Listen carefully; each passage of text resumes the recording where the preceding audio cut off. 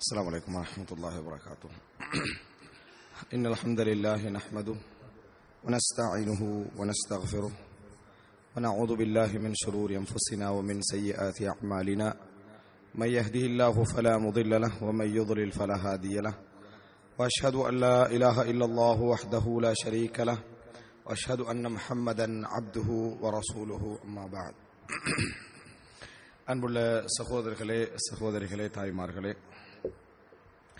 இன்றைய இந்த மார்க்க வகுப்பிலே சமகால முஸ்லிம் உலகம் ஷியா அதிகார பரவலாக்கல் சிந்தனையும் என்கின்ற தலைப்பில்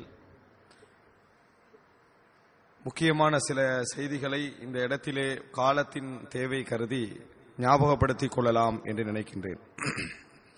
அன்புள்ள சகோதரர்களே, இந்த தலைப்புடைய அவசியம் என்ன அப்படி என்பதை நான் ஆரம்பமாக சுருக்கமாக சொல்லிக் கொள்ளலாம் என்று நினைக்கிறேன்.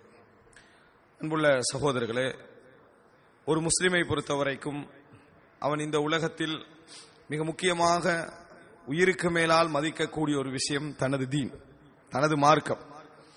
இந்த உலகத்தில் எதை அவன் இழந்தாலும், எந்த ஒன்று அவனை விட்டு போனாலும், அவனது கொள்கை, அவனது மார்க்கம், அவன் வாழ வேண்டிய அந்த குர்ஆன் சுன்னா அடிப்படையிலான ஷரியாவுடைய வாழ்க்கை முறை, இவைகள் போவதை அவன் என்ன செய்யக்கூடாது, ஒரு காலமும் அனுமதிக்க கூடாது. 1000 நஷ்டங்கள், 1000 வீழ்ச்சிகள், கஷ்டங்கள் எதுவும் வரலாம். ஆனால் தன்னை விட்டு மார்க்கம் என்ன செய்யக்கூடாது, அவனை விட்டு போகக்கூடாது என்பதில் அவன் உறுதியாக இருக்க வேண்டும். மார்க்கத்திலே தனக்கோ தன் பிள்ளைகளுக்கோ தன் குடும்பத்தினருக்கோ குழப்பங்கள் வந்து விடாத அளவில் அவன் அதனை என்ன செய்ய வேண்டும், பாதுகாக்க வேண்டும். அது அவனது பொறுப்பு.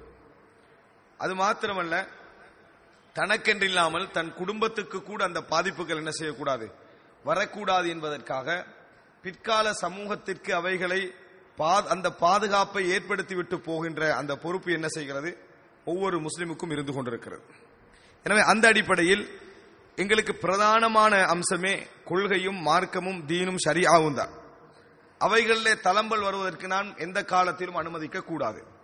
இந்த அடிப்படையில் தான் முஸ்லிம் இனம் என்பதை விட, முஸ்லிம் சமூக ரீதியாக பார்ப்பதை விட, இவர்கள் இஸ்லாமியர்கள், அதாவது இஸ்லாத்தை சார்ந்தவர்கள் என்று பார்க்கக்கூடிய அந்த சிந்தனை தான் எங்களிடத்தில் அதிகமாக இருக்க வேண்டும்.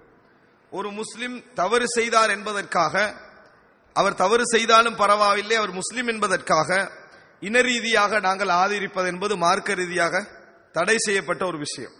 ஒரு முஸ்லிம் தவறு செய்தால் அது யாரு செய்தாலும் தவறு என்கின்ற அந்த அடிப்படை கொள்கையை நாம் வைப்பதற்கான காரணமே எங்களுக்கு முக்கியம் முஸ்லிம் அல்ல, அந்த முஸ்லிம் பின்பற்ற வேண்டிய இஸ்லாம் ஷரியா என்பதுதான் எங்களுக்கு மிக முக்கியமான ஒரு பகுதி. எனவே இனம், மொழி, நாடு என்ற வரையறைகளை தாண்டி ஒரு முஸ்லிம் பார்க்க வேண்டிய ஒரு பார்வை என்ன என்று சொன்னால், அவன் இஸ்லாமியன், இந்த இஸ்லாத்தை பின்பற்றக்கூடியவன், இந்த ஷரியாவுக்குரியவன் என்கின்ற அடிப்படையில் தான் நாம் என்ன செய்ய வேண்டியிருக்கிறது, வாழ வேண்டியிருக்கிறது.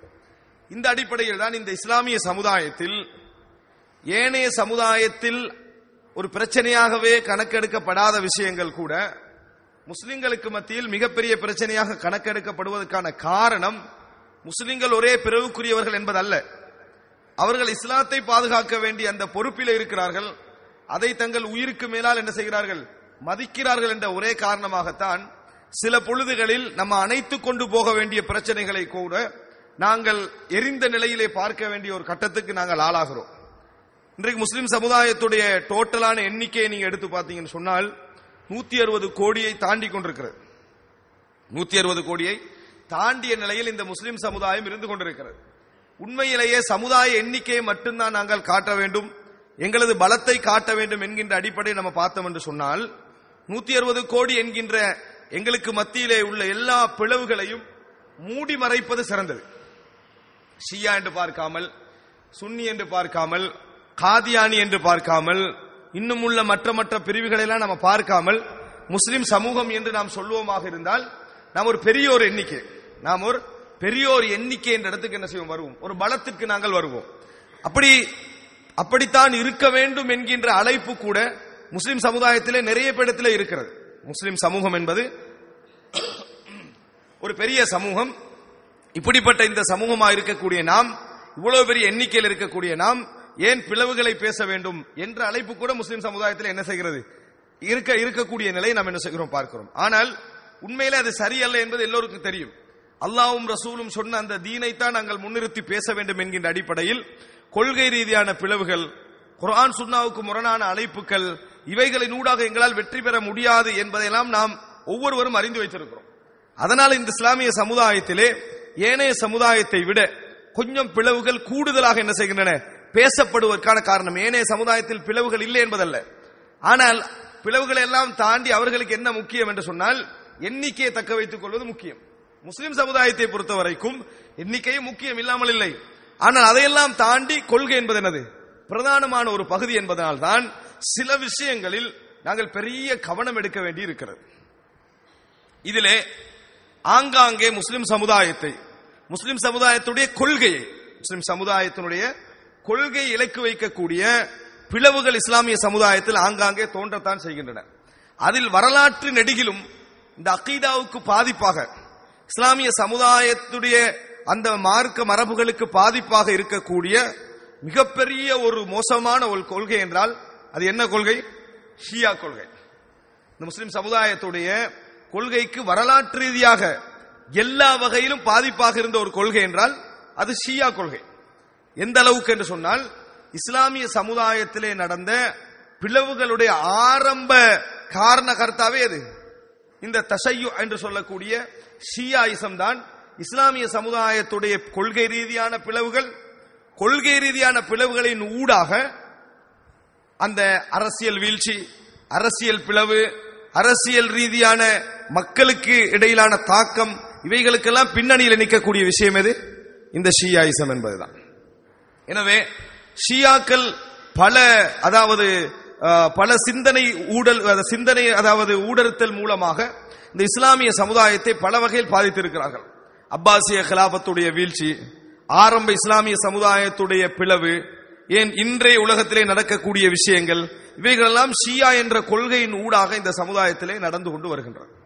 எனவே அன்புள்ள சகோதரர்களே, நாங்கள் சிறுபான்மையாக வாழக்கூடிய இந்த இலங்கை, இந்தியா போன்ற இடங்களிலெல்லாம் இந்த ஷியா விஷயங்கள் சம்பந்தமாக கட்டாயம் ஒரு கவனத்திலே என்ன செய்ய வேண்டும், நாம் இருக்க வேண்டும். அதற்கான காரணிகள் ஒன்று, முஸ்லிம் சமுதாயம் தனது கொள்கையை இந்த கொள்கையினூடாக இழக்கும். சாதாரண இழப்பல்ல, பெரிய ஒரு மாற்றம். ஒரு முஸ்லிமாகவே இருக்க முடியாத அளவுக்கான தவறான கொள்கைகளை முஸ்லிம் என்ற பெயரில் இந்த இஸ்லாமிய சமுதாயம் என்ன செய்யும்? உள்வாங்கும். அடுத்தது என்ன நடக்கும்? அவர்களுடைய இருப்பு, குர்ஆன் சுன்னா, அஹ்லு சுன்னா வல் ஜமாஅ என்று சொல்லப்படக்கூடிய அந்த மக்களுடைய இருப்பு பாதிக்கப்படும். அவர்களுடைய இருப்பு என்பது ஒற்றுமையான, அதாவது சமரசமான வாழ்க்கை என்ன செய்யும்? இவர்களது கொள்கையால் பாதிக்கப்படும். இவர்கள் எங்கெல்லாம் புகுந்தார்களோ அந்த நாடுகள் எல்லாம் பெரும் பிளவுகளை தான் நீங்கள் என்ன செய்வீர்கள்? காணுவீர்கள். ஒரு நாளும் அஹ்லு சுன்னா வல் ஜமாஅத்தினர் ஷியாக்களோடு அமைதியாக வாழ நினைத்தாலும் அவர்கள் ஒரு நாளும் இவர்களோடு அமைதியாக வாழ நினைக்க மாட்டார்கள். பெரும்பாலானவர்கள் அஹ்லு சுன்னா வல் ஜமாஅத்தினரோடு அமைதியாக வாழ நினைக்க மாட்டார்கள். இந்த ஒரு பின்னணியில் தான் ஷியா விஷயத்தை அனுபவப்பட்டுவிட்டு தெரிந்து கொள்ள வேண்டிய அவசியம் எங்களுக்கு இல்லை. ஷியா இருக்கிறதே, இந்த ஷியா கொள்கையில நம்ம அங்கீகரித்து, சரி நம்ம முஸ்லிம் சிறுபான்மையில வாழ்ந்து கொண்டிருக்கிறோம், ஏன் பிரச்சனை என்று அவர்களோடு வாழ்ந்துவிட்டு பின்னர் அவர்கள் செய்யக்கூடிய அநியாயங்களை பார்த்து திருந்துவோம் என்கின்ற நிலையில் இஸ்லாமிய சமுதாயம் இல்லை. காரணம், பல அனுபவங்கள் கிடைத்து விட்டன. ஹஸனுல் பஸரி ரஹ்மஹுல்லாஹ் அவர்கள் சொல்வது போன்று, இன்னல் ஃபித்னத இதா அக்பலத் அரஃபஹா குல்லு ஆலிம் வ இதா அத்பரத் அரஃபஹா குல்லு ஜாஹில். ஃபித்னா என்பது ஒன்று வந்துவிட்டால் அறிவுள்ளவன் ஒவ்வொருவரும், மார்க்கறிஞர்கள் ஒவ்வொருவரும் இது ஃபித்னா என்பதை வருகின்ற பொழுதே தெரிந்து கொள்வார்கள். இது உட்டாய என்ன செய்யும்? இந்த சமுதாயத்தை நாசமாக்கி வரும் தெரிஞ்சு கொள்வாங்க. ஆனால் அறியாதவர்கள் ஒவ்வொருவரும் வந்து அதனது விளைவை ஏற்படுத்திய பின்னால் தான் என்ன செய்வார்கள்? அதை தெரிந்து கொள்வார்கள் என்று சொன்னார்கள். எனவே இது மோசமான இந்த ஷியா இச சிந்தனை இருக்கிறதே, இது ஒரு நாளும் எப்படி எல்லா கொள்கைகளும் குர்ஆன் சுன்னா பேசக்கூடிய அஹ்லு சுன்னா வல் ஜமாஅத்தினருக்கு மத்தியில் வராமல் நாங்கள் தூய்மையான கொள்கையை பாதுகாக்க வேண்டுமோ, அதற்கெல்லாம் பிரதானமாக நம்ம பாதுகாக்க வேண்டியது தெரியுமா? இந்த ஷியா என்ற கொள்கை என்ன செய்யக்கூடாது? ஊடுருவ கூடாது என்பதில் நாங்கள் மிகவும் கவனமாக என்ன செய்ய வேண்டும்? இருக்க வேண்டும். சில பொழுதுகளில் நான் பேசக்கூடிய இந்த வார்த்தையுடைய கனதி பெருமதி பலருக்கு புரியாமல் இருக்கலாம். ஆனால் அதனுடைய விளைவுகள் மோசமானவைகள் என்பதை நம்ம படித்து தெரிந்து கொள்ளலாம். ஒவ்வொரு உலகத்திலும் நடக்கக்கூடிய நிகழ்வுகளை வைத்து அவர்கள் ஏற்படுத்திய அந்த விளைவுகளை வைத்து நாம் தெரிந்து கொள்ள முடியும். இது நுழைந்தால் எங்கள் கொள்கை போவதோடு எங்கள் வாழ்க்கையுடைய இருப்பும் என்ன செய்யும், போகும் என்பதை நாம் முழுமையாக என்ன செய்யலாம், தெரிந்து கொள்ளலாம். எனவே அன்புள்ள சகோதரர்களே சகோதரிகளே, ஷியா கொள்கை என்பது மிகப்பெரிய ஆபத்தான ஒரு கொள்கை. இதை புரிந்து கொள்ள வேண்டும். சரி, ஒரு சில விஷயங்களை ஷியா கொள்கை பற்றி நம்மளுக்கு தெரியுது. எது எங்களை பிரதானமாக பாதிக்கும் ஷியா கொள்கை என்று வந்தால் எது பிரதானமான பாதிப்பு அப்படி என்பதை நம்ம தெரிந்து கொள்ளணும். சொல்ல ஒரு 1-2 விஷயங்களை நான் ஹைலைட் பண்ணுகிறேன். 1-2 விஷயங்கள். மிக பிரதானமானது என்னன்னு சொன்னால், இந்த ஷியா கொள்கையை பொறுத்தவரைக்கும் இங்கு சுருக்கமாக நான் சொல்வதாக இருந்தால், இஸ்லாமிய சமுதாயத்தில் யூதர்களுடைய ஒரு வடிவம் தான் ஷியாயிசம். இஸ்லாமிய சமுதாயத்தில் யூதர்களுடைய அந்த யூத மதத்துடைய வடிவம் தான் ஷியாயிசம். இதான் சுருக்கம். நீங்க எந்த அளவுக்கு ஷியா கொள்கையை யூதர்களோடு ஒப்பிட நினைக்கிறீங்களோ அதுல முரண்பாடுகளை காணுவதை விட உடன்பாடுகளை தான் என்ன செய்வீங்க, காணுவீங்க. ஒரு இஸ்லாமிய அறிஞர் நூல் எழுதினார், 2 பாகங்களை கொண்ட நூல், பதுலுல் மஜ்ஹூத் ஃபி முஷாபஹத்தி ராஃபிதா அலில் யஹூத். அதாவது ஷியாக்கள் யூதர்களுக்கு எப்படியெல்லாம் என்ன செய்றாங்க, அதாவது கொள்கை ரீதியாக ஒத்தவர்கள் அப்படி என்பதை 2 பாகங்கள் ஆதாரத்தோடு அவர்களது நூலை ஆதாரமாக அடிப்படையாக வைத்து ஒரு நூல் என்ன செய்தார், பதிவு செய்தார். அந்த வகையில் எல்லா வகையிலும் ஒத்து போகக்கூடிய தன்மை என்ன செய்கிறது, அவங்களுடைய கொள்கையில இருக்கிறது. அன்புள்ள சகோதரர்களே, அதாவது இந்த யூதர்களுடைய பிரதானமான அந்த கொள்கையே என்ன என்று பார்த்தீங்கன்னா, நம்ம புரிந்து கொள்ள வேறு வேறு விஷயங்கள் இருக்குது. நாங்கள் பயப்படக்கூடிய அந்த யூத சமுதாயத்துடைய கொள்கை அப்படின்னு பார்த்தீங்கன்னா, நான் போரா அவைகள்லாம் விட்டு விட்டு பொதுவாக நாங்கள் ஷியா என்று பார்க்கக்கூடியவர்களை சொல்கிறேன். பிரதானமாக என்ன என்று பார்த்தால், 12 இமாம்களுக்குள் இந்த உலகத்துடைய ஆட்சிகள் அடக்கம். 12 இமாம்களுக்குள் இந்த உலகத்துடைய ஆட்சி அடக்கம். அதாவது அலி ரலியல்லாஹு அன்ஹு அவர்கள் தொடங்கி பின்னால் அபுல் ஹசன் அல் அஸ்கரி வரைக்கும் அந்த பகுதிக்குள்ள என்ன செஞ்சிடும், எல்லாமே முழுமையாக 12 இமாமியத் கோட்பாடுக்குள் அது முழுமையாக அடங்கிவிடும். இந்த 12 இமாம்களும் மறைவானவற்றை அறிந்தவர்கள், இப்பொழுது நடக்கக்கூடியவர்களை அறியக்கூடியவர்கள், அவர்கள்தான் ஷரியா விஷயத்தை புதுப்பிக்க ஆற்றல் உள்ளவர்கள், அவர்கள்தான் ஆட்சி செய்யக்கூடிய தகுதி உள்ளவர்கள். இவர்கள் அனைவரும் ஃபாத்திமா ரலியல்லாஹு அன்ஹா அவர்களில் ஹுசைன் ரலியல்லாஹு அன்ஹு அவர்களுடைய பரம்பரையை சேர்ந்தவர்கள். இதன் ஷியாக்களுடைய ஆட்சி பீட கொள்கை. இதன் காரணமாகவே அவர்கள் 2வது நூற்றாண்டு வரைக்கும் அவருடைய ஆட்சி இருந்துச்சு. 12 இமாம்கள் 2000 வருஷம் ஆட்சி செய்யற பிரச்சனை தானே. 2வது 3வது நூற்றாண்டு வரைக்கும் ஆட்சி இருந்துச்சு. அதுக்கு முன்னால ஷியாக்கள் ஆட்சியாளர்களை இல்லாம வாழ்ந்து கொண்டிருந்தார்கள். காரணம் 11 இமாம் முடிஞ்சது. அதற்குள்ளே என்ன முடிஞ்சது, 11 இமாம் முடிஞ்சது, 12வது இமாம் இல்லை.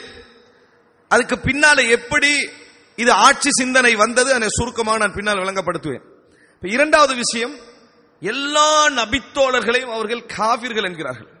ரசூலுல்லாஹி ஸல்லல்லாஹு அலைஹி வஸல்லம் உடைய மனைவிமார்கள் உட்பட எல்லா நபித்தோழர்களும் இஸ்லாத்தை விட்டு வெளியே போனவர்கள், ஒரு சிலரை தவிர 6-7 பேரை என்ன செய்வார்கள், சொல்லுவார்கள். அவர்களை தவிர மற்ற எல்லோரும் முர்த்தத்கள். நம்பிக்கை பாருங்க, அப்படின்னு எவ்வளவு பயங்கரமான நம்பிக்கை. 3வது, இந்த அல் குர்ஆன் கூட்டல் குறைத்தல் உள்ளது. சரியான குர்ஆன் எங்களது இன்றைக்கு என்னது இல்லை. பல குர்ஆன் முஸ்ஹஃப்கள் இந்த குர்ஆனில் இருந்து இப்பொழுது காணாமல் போய்விட்டன. இப்பொழுதுள்ள குர்ஆனை அவர்கள் கூட்டி குறைக்கல. நல்ல முறையில் புரிஞ்சுக்கொள்ளணும். ஈரானுக்கு போனாலும் சரி, எங்க போனாலும் சரி, குர்ஆனை பெறட்டீங்கன்னா எங்கள்கிட்ட உள்ள குர்ஆன் தான் இருக்குது. எங்கள்கிட்ட உள்ள குர்ஆன் தான் அங்கேயும் இருக்கும். ஆனால் அவர்களது அகீதா என்ன, இந்த குர்ஆன் முழுமையானதல்ல. பல சூரத்துக்கள், பல ஜுஸுகள் இந்த குர்ஆனில் என்ன காணாம். இந்த நம்பிக்கையோடு அவர்கள் என்ன செய்கிறார்கள், வாழ்கிறார்கள். 4வது, ஷியாக்கள் அல்லாத கொள்கையுடையவர்கள் அனைவரும் ஷியாக்களுக்கு சேவை செய்வதற்காக படைக்கப்பட்டவர்கள். யூதர்கள் நினைப்பது போல இவர்கள் கொன்று ஒழிக்கப்பட வேண்டியவர்கள், இவர்கள் கொன்று அழித்து ஒழிக்கப்பட வேண்டியவர்கள். இது அவர்களுடைய அகீதா. அவர்களுடைய நூலில் அவர்கள், இது சாதாரணமாக எங்கேயோ ஒரு அறிஞர் ஷியால சொன்னதல்ல, அவங்களுடைய அகீதா. அரபுகளை, அதாவது அவங்களுடைய அகீதால உண்டு என்னன்னு சொன்னால், 12வது வரக்கூடிய இமாம் அரபுகளை அழித்தொழிப்பார் அப்படி என்கின்ற நம்பிக்கை அவரிடத்தில் என்ன செய்கிறது, இருக்கிறது. இப்படிப்பட்ட கொள்கையுடையவர்கள் என்ன பிரதானமான முக்கியமான ஒரு அகீதா வச்சுக்கிறாங்கன்னு சொன்னால் தக்கியா. எந்த விஷயத்தையும் உங்கள் கொள்கையாக இருந்தாலும் அதை மறைத்து விட்டு பிரச்சாரம் செய்யலாம். இது ஆகப்பெரிய டேஞ்சர். என்ன எதுவாக இருந்தாலும் மறைச்சிக்கன்னு என்ன செய்யலாம், பிரச்சாரம் செய்யலாம். தக்கியா என்று சொல்றது. அப்ப அது உள்ளத்துக்குள்ள மறைச்சாச்சு என்று சொன்னால் நீங்க எதையெல்லாம் விரும்புறீங்களோ உங்களோட அகீதாவுக்கு ஏற்ற மாதிரி பேசி என்ன செய்யலாம், பிரச்சாரம் செய்யலாம். உதாரணமாக உங்களுக்கு தெரியும், அவர்கள் ஹுசைன் ரலியல்லாஹு அன்ஹு அவர்கள் ஒரு நூல் போட்டாங்கடா, நாங்க எல்லாரும் ஹுசைன் ரலியல்லாஹு அன்ஹு அவர்களை விரும்பக்கூடியவர்கள் தான், நாங்க நிச்சயமா என்ன செய்வோம் பார்ப்போம். அதே போல அஹ்லுல் பைத் சம்பந்தமாக ஒரு நூல் போட்டாங்கடா, நாங்க விரும்பத்தான் செய்வோம். எனவே எதெல்லாம் நாங்களும் அவர்களும் விரும்புகிறோமோ அந்த இடத்திலிருந்து எல்லா இடங்கள்ல என்ன செய்வாங்க, பிரச்சாரம் ஆரம்பிப்பார்கள். அலி ரலியல்லாஹு அன்ஹு அவர்களை பற்றி கட்டுரை போட்டி, அலி ரலியல்லாஹு அவர்களை பற்றி கட்டுரை போட்டி, ரசூலுல்லாஹ்களை பற்றி கட்டுரை போட்டி. இதென்ன நம்ம எல்லாரும் சிம்பிளா என்ன செய்வோம், கட்டுரை போட்டி யாரை பத்தி, ரசூலுல்லாஹ்களை பத்தி தானே, கலந்து கொள்வோம். எனவே தக்கியா என்பது பெரிய ஒரு ஆயுதம். அவர்களுடைய எல்லா விஷயங்களையும் மறைத்து ஒரு பிரச்சாரத்தை ஆரம்பிப்பது என்பது அவர்கள் செய்ய முடிந்த ஒரு விஷயம். அன்புள்ள சகோதரர்களே, ஷியாக்களை பற்றிய ஷியாக்களுடைய கொள்கை என்பதில் தலைப்பு. இப்படிப்பட்ட அகீதா உள்ளவர்கள் இன்னும் பல விஷயங்கள் உண்டு. இப்ப முத்தா என்று சொல்லக்கூடிய தற்காலிக திருமணம், ரசூலுல்லாஹி ஸல்லல்லாஹு அலைஹி வஸல்லம் உடைய காலத்திலே இருந்த தற்காலிக திருமணம். ஆனா இன்றைக்கு ஷியாக்கள் செய்வது அதை அல்ல, இன்றைக்கு செய்வது விபச்சாரம். ரசூல் ஸல்லல்லாஹு அலைஹி வஸல்லம் காலத்தில் இருந்தது தற்காலிக திருமணம், இன்றைக்கு ஷியாக்கள் செய்வது விபச்சாரம். அதே தற்காலிக திருமணத்தை தான் தாங்கள் செய்வது போல ஆதாரம் காட்டுவாங்க. ஆதாரம் காட்டுற நேரத்தில் ரசூலுல்லாஹ் அனுமதிச்சாங்க, பின்னர் தடுத்தார்கள், பின்னர் அனுமதித்தார்கள், பின்னர் தடுத்தார்கள் என்று ஹதீஸ்களை தற்காலிக திருமணம் என்றதுக்கு ஆதாரம் காட்டுவாங்க. ஆனா ஆதாரம் காட்டுனது என்பது வேறு, இன்றைக்கு அவர்கள் செய்து கொண்டிருக்கக்கூடியது ரசூலுல்லாஹ்வோட காலத்தை தடுக்கப்பட்ட அந்த தடுக்கப்பட்ட திருமணத்தையான்னு கேட்டா இல்லை. இன்றைக்கு அவர்கள் செய்து கொண்டு தெளிவான விபச்சாரம், தெளிவான விபச்சாரம். ஆனால் அதை ஷரியாவோடு சம்பந்தப்படுத்தி, அன்றைய முத்தாவோடு சம்பந்தப்படுத்தி ஈரானில் உத்தியோகபூர்வமாக அனுமதித்திருப்பதை பார்க்கிறோம். கேடுகட்ட கொள்கையை. இப்ப இவர்கள் இலங்கையில ஒரு பெண்கள் மதரசா ஆரம்பிச்சாங்கன்னு சொன்னா, இதை பார்த்துட்டு நாம பொறுமையா இருந்தோம் என்று சொன்னால், இதுக்கு எதிராக நம்ம எந்த பிரச்சாரம் செய்யலன்னு சொன்னா யார் ரோசம் கட்டவர்கள்? அன்புள்ள சகோதரர்களே, இந்த கொள்கையுடையவர்கள் ஒரு லேடிஸ் மதரசா இலங்கையில் ஆரம்பிச்சா அதை பார்த்து கொண்டு கருத்து சுதந்திரம் என்று நாம பிரச்சாரம் செய்யாமல் இருந்தோம் என்றால், அல்லது முஸ்லிம் சமுதாயம் என்பதற்கு நாங்க அமைதி காத்தோம் என்று சொன்னால் பாதிக்கப்படுறது யாரு? நம்ம தான். சில பொழுது எங்கள்கிட்ட உள்ள மார்க்க அறிவு வருங்காலத்தில் வரக்கூடிய பிள்ளைகளுக்கு இல்லாம இருக்கலாம். அல்லாஹ் தஆலா எங்களுக்கு ஒரு மார்க்க அறிவு தந்திருக்கிறான், இது பிள்ளை என்ற அறிவை தந்திருக்கிறான். எங்களது பிள்ளைகளுக்கு இது தெரியாம போகலாம். தெரியாம போனா அவங்க இதை மார்க்கம் என்று நினைக்கலாம். மார்க்கம் என்று நினைச்சா எங்களுடைய தவறின் காரணமாக அவர்கள் விபச்சாரம் செய்வார்கள். எனவே அன்புள்ள சகோதரர்களே, ஷியா கொள்கை என்பது காதியானி கொள்கையை விட பயங்கரமானது. காதியானி கொள்கையை விட பயங்கரமானது. ஆனா காதியானிகளுக்குள்ள வெறுப்பு எங்களுக்கு ஷியாக்கள் மீது இல்லை, ஷியாக்கள் மீது எங்களுக்கு இல்லை. இலங்கையிலே காதியானிகளுக்கு செய்யப்பட்ட பிரச்சாரம் அளவுக்கு ஷியாக்களுக்கு எதிராக, காதியானிக்கு எதிராக பிரச்சாரம் செய்த அமைப்புகளும் பிரச்சாரம் செய்யவில்லை. அன்புள்ள சகோதரர்களே, இந்த இடம் ஷியாக்களை பற்றி நம்ம கொஞ்சம் தெரிந்து கொண்ட இந்த முக்கியமான விஷயங்களை பார்த்தீங்கன்னு சொன்னால், நிச்சயமாக ஷியா என்ற கொள்கை, இந்த ஷியா என்ற கொள்கையை பத்தி யார் யார் பயப்பட தேவையில்லை சொல்லுங்க பாப்போம். பௌத்தர்கள் பயப்பட தேவையில்லை, இந்துக்கள் பயப்பட தேவையில்லை. ஏன்? அது அங்க போக போறதில்லை, அது அங்க போக வேண்டிய அவசியம் இல்லை. நாங்கள் தான் பயப்படணும். காரணம், இலக்கு வைக்கப்படுகின்றவர்கள் யார்?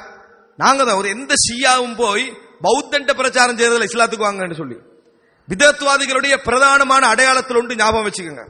அவர்கள் முதல் பிரச்சாரத்தை செய்வது அஹ்லு சுன்னா வல் ஜமாத்துல தான். எங்க பேத்து செய்யறது இல்ல, காவிர்கள்ட்டையோ முஸ்லிம் அல்லாதவர்கள்ட்டையோ செய்வது குறைவு.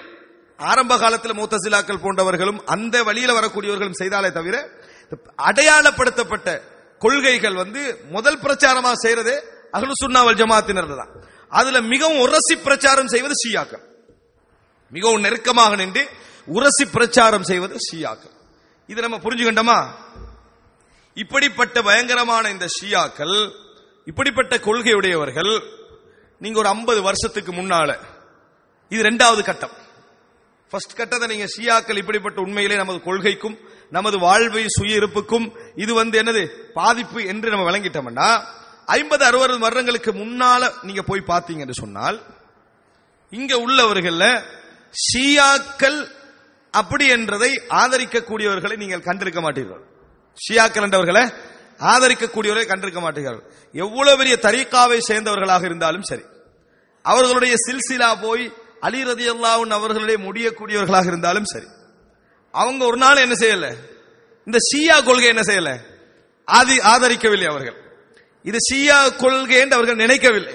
இலங்கையுடைய ஒவ்வொரு மிம்பர்களிலும் அது கடைசியில திக்ரு ஸலாத்தின் சொல்லுகின்ற நேரங்களில் யார் யாருக்கெல்லாம் துஆ யார் யாருக்கு சார்பா எல்லாம் துஆ கேட்பாங்கன்னு சொன்னால் அலி ரலியல்லாஹு அன்ஹு அவர்களையும் அவருடைய பிள்ளைகளையும் சேர்த்து, அதாவது சாயிரி ஸஹாபதி அஜ்மாயின், மற்ற எல்லா நபித்தோழர்கள் மீதும் அல்லாஹ்வுடைய திருப்தி என்ன செய்யட்டும், உண்டாகட்டும். இப்படித்தான் என்ன செஞ்சாங்க, பேசினார்கள், சொன்னார்கள். அப்படி இருக்கல. அப்ப எங்க இது ஆரம்பிச்சது?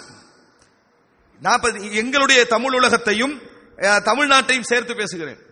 அதாவது இலங்கையையும் தமிழ்நாட்டையும் சேர்த்து சொல்றேன். எங்க இது ஆரம்பிக்குது? இலங்கையில் ஷியாக்களுடைய அத்திவாரம் எப்படி ஆரம்பிச்சது? எப்பயும் பிரயாணத்துக்கு ஒரு வாகனம் வேணும். பிரயாணத்துக்கு அவ்வளவு தூரத்திலிருந்து வார பிரயாணத்துக்கு கட்டாயம் ஒரு வாகனம் என்ன வேண்டும். ஷியாக்களுடைய வாகனமாக இலங்கையில் யார் பயன்பட்டார்கள்? இலங்கையில் இந்த கொள்கை ஊடுருவதற்கு ஷியாக்களுடைய வாகனமாக பயன்பட்டவர்கள் யார்? இது முக்கியம். வாகனத்துக்கு கூட தெரியாம இருந்திருக்கலாம் நம்ம எங்க போறோம்ன்றது. வாகனமாக பயன்பட்டவர்கள் யார்? உங்களுக்கு தெரியும், இலங்கையில கிழக்கு மாகாணத்தில் ஹுமைனி வீதி என்று இருக்குது. ஹுமைனி வீதி இருக்கு. தமிழ்நாட்டில் அல் ஹுமைனி வீதி என்னது வீதி இருக்குது. இலங்கையில சர்வசாதாரணமாக இமாம் ஷாஃபிஈ அப்படி பேர் சொல்ற மாதிரி இமாம் ஹுமைனி என்ன செய்வாங்க, சாதாரணமாக என்ன செய்வார்கள், பேர் சொல்லுவார்கள். முஸ்லிம்களுக்கு மத்தியில் தமிழால தூது என்ற சஞ்சிகை வந்து சேர்ந்துச்சு. தமிழால எல்லா ஷியாக்களுடைய சஞ்சிகை வந்து சேர்ந்தது. ஈரானிய கிராத் போட்டிகள், ஷியாக்களால் நடத்தப்படுகின்ற கிராத் போட்டிகள் இலங்கையில் என்ன செஞ்சது, நிறைய நடந்தது. இப்படியெல்லாம் இலங்கையில வந்து சேர்ந்ததற்கான காரணம் என்ன? இலங்கையில இப்படியெல்லாம் வந்து சேர்ந்ததற்கான காரணம் என்ன? அன்புள்ள சகோதரர்களே, அது மாத்திரமல்ல, இந்த மாதிரியான பின்னணியில் ஒரு ஆதரவு வட்டமே வளர்வதற்கான காரணம் என்ன? ஒரு கொள்கையை 2 வகையில் வளர்க்கலாம். ஒன்று அந்த கொள்கையை சரி என்று பேசுவது, இன்னொன்று அவர்களும் சொல்கிறார்கள் இவர்களும் சொல்கிறார்கள் இப்படி பேசுறது, இப்படியும் வளர்க்கலாம். அதாவது ஒரு நாசமா போன ஒரு நிகழ்வுக்கு வெயிட் கொடுக்கிறது, ஒரு மோசமான ஒரு நிகழ்வுக்கு வெயிட் கொடுக்கிறது. வெயிட் கொடுக்கிறது என்ன? உதாரணமாக ரசூல் ஸல்லல்லாஹு அலைஹி வஸல்லம் அவர்களும் சொல்லி இருக்கிறார்கள், புத்தரும் சொல்லி இருக்கிறார்.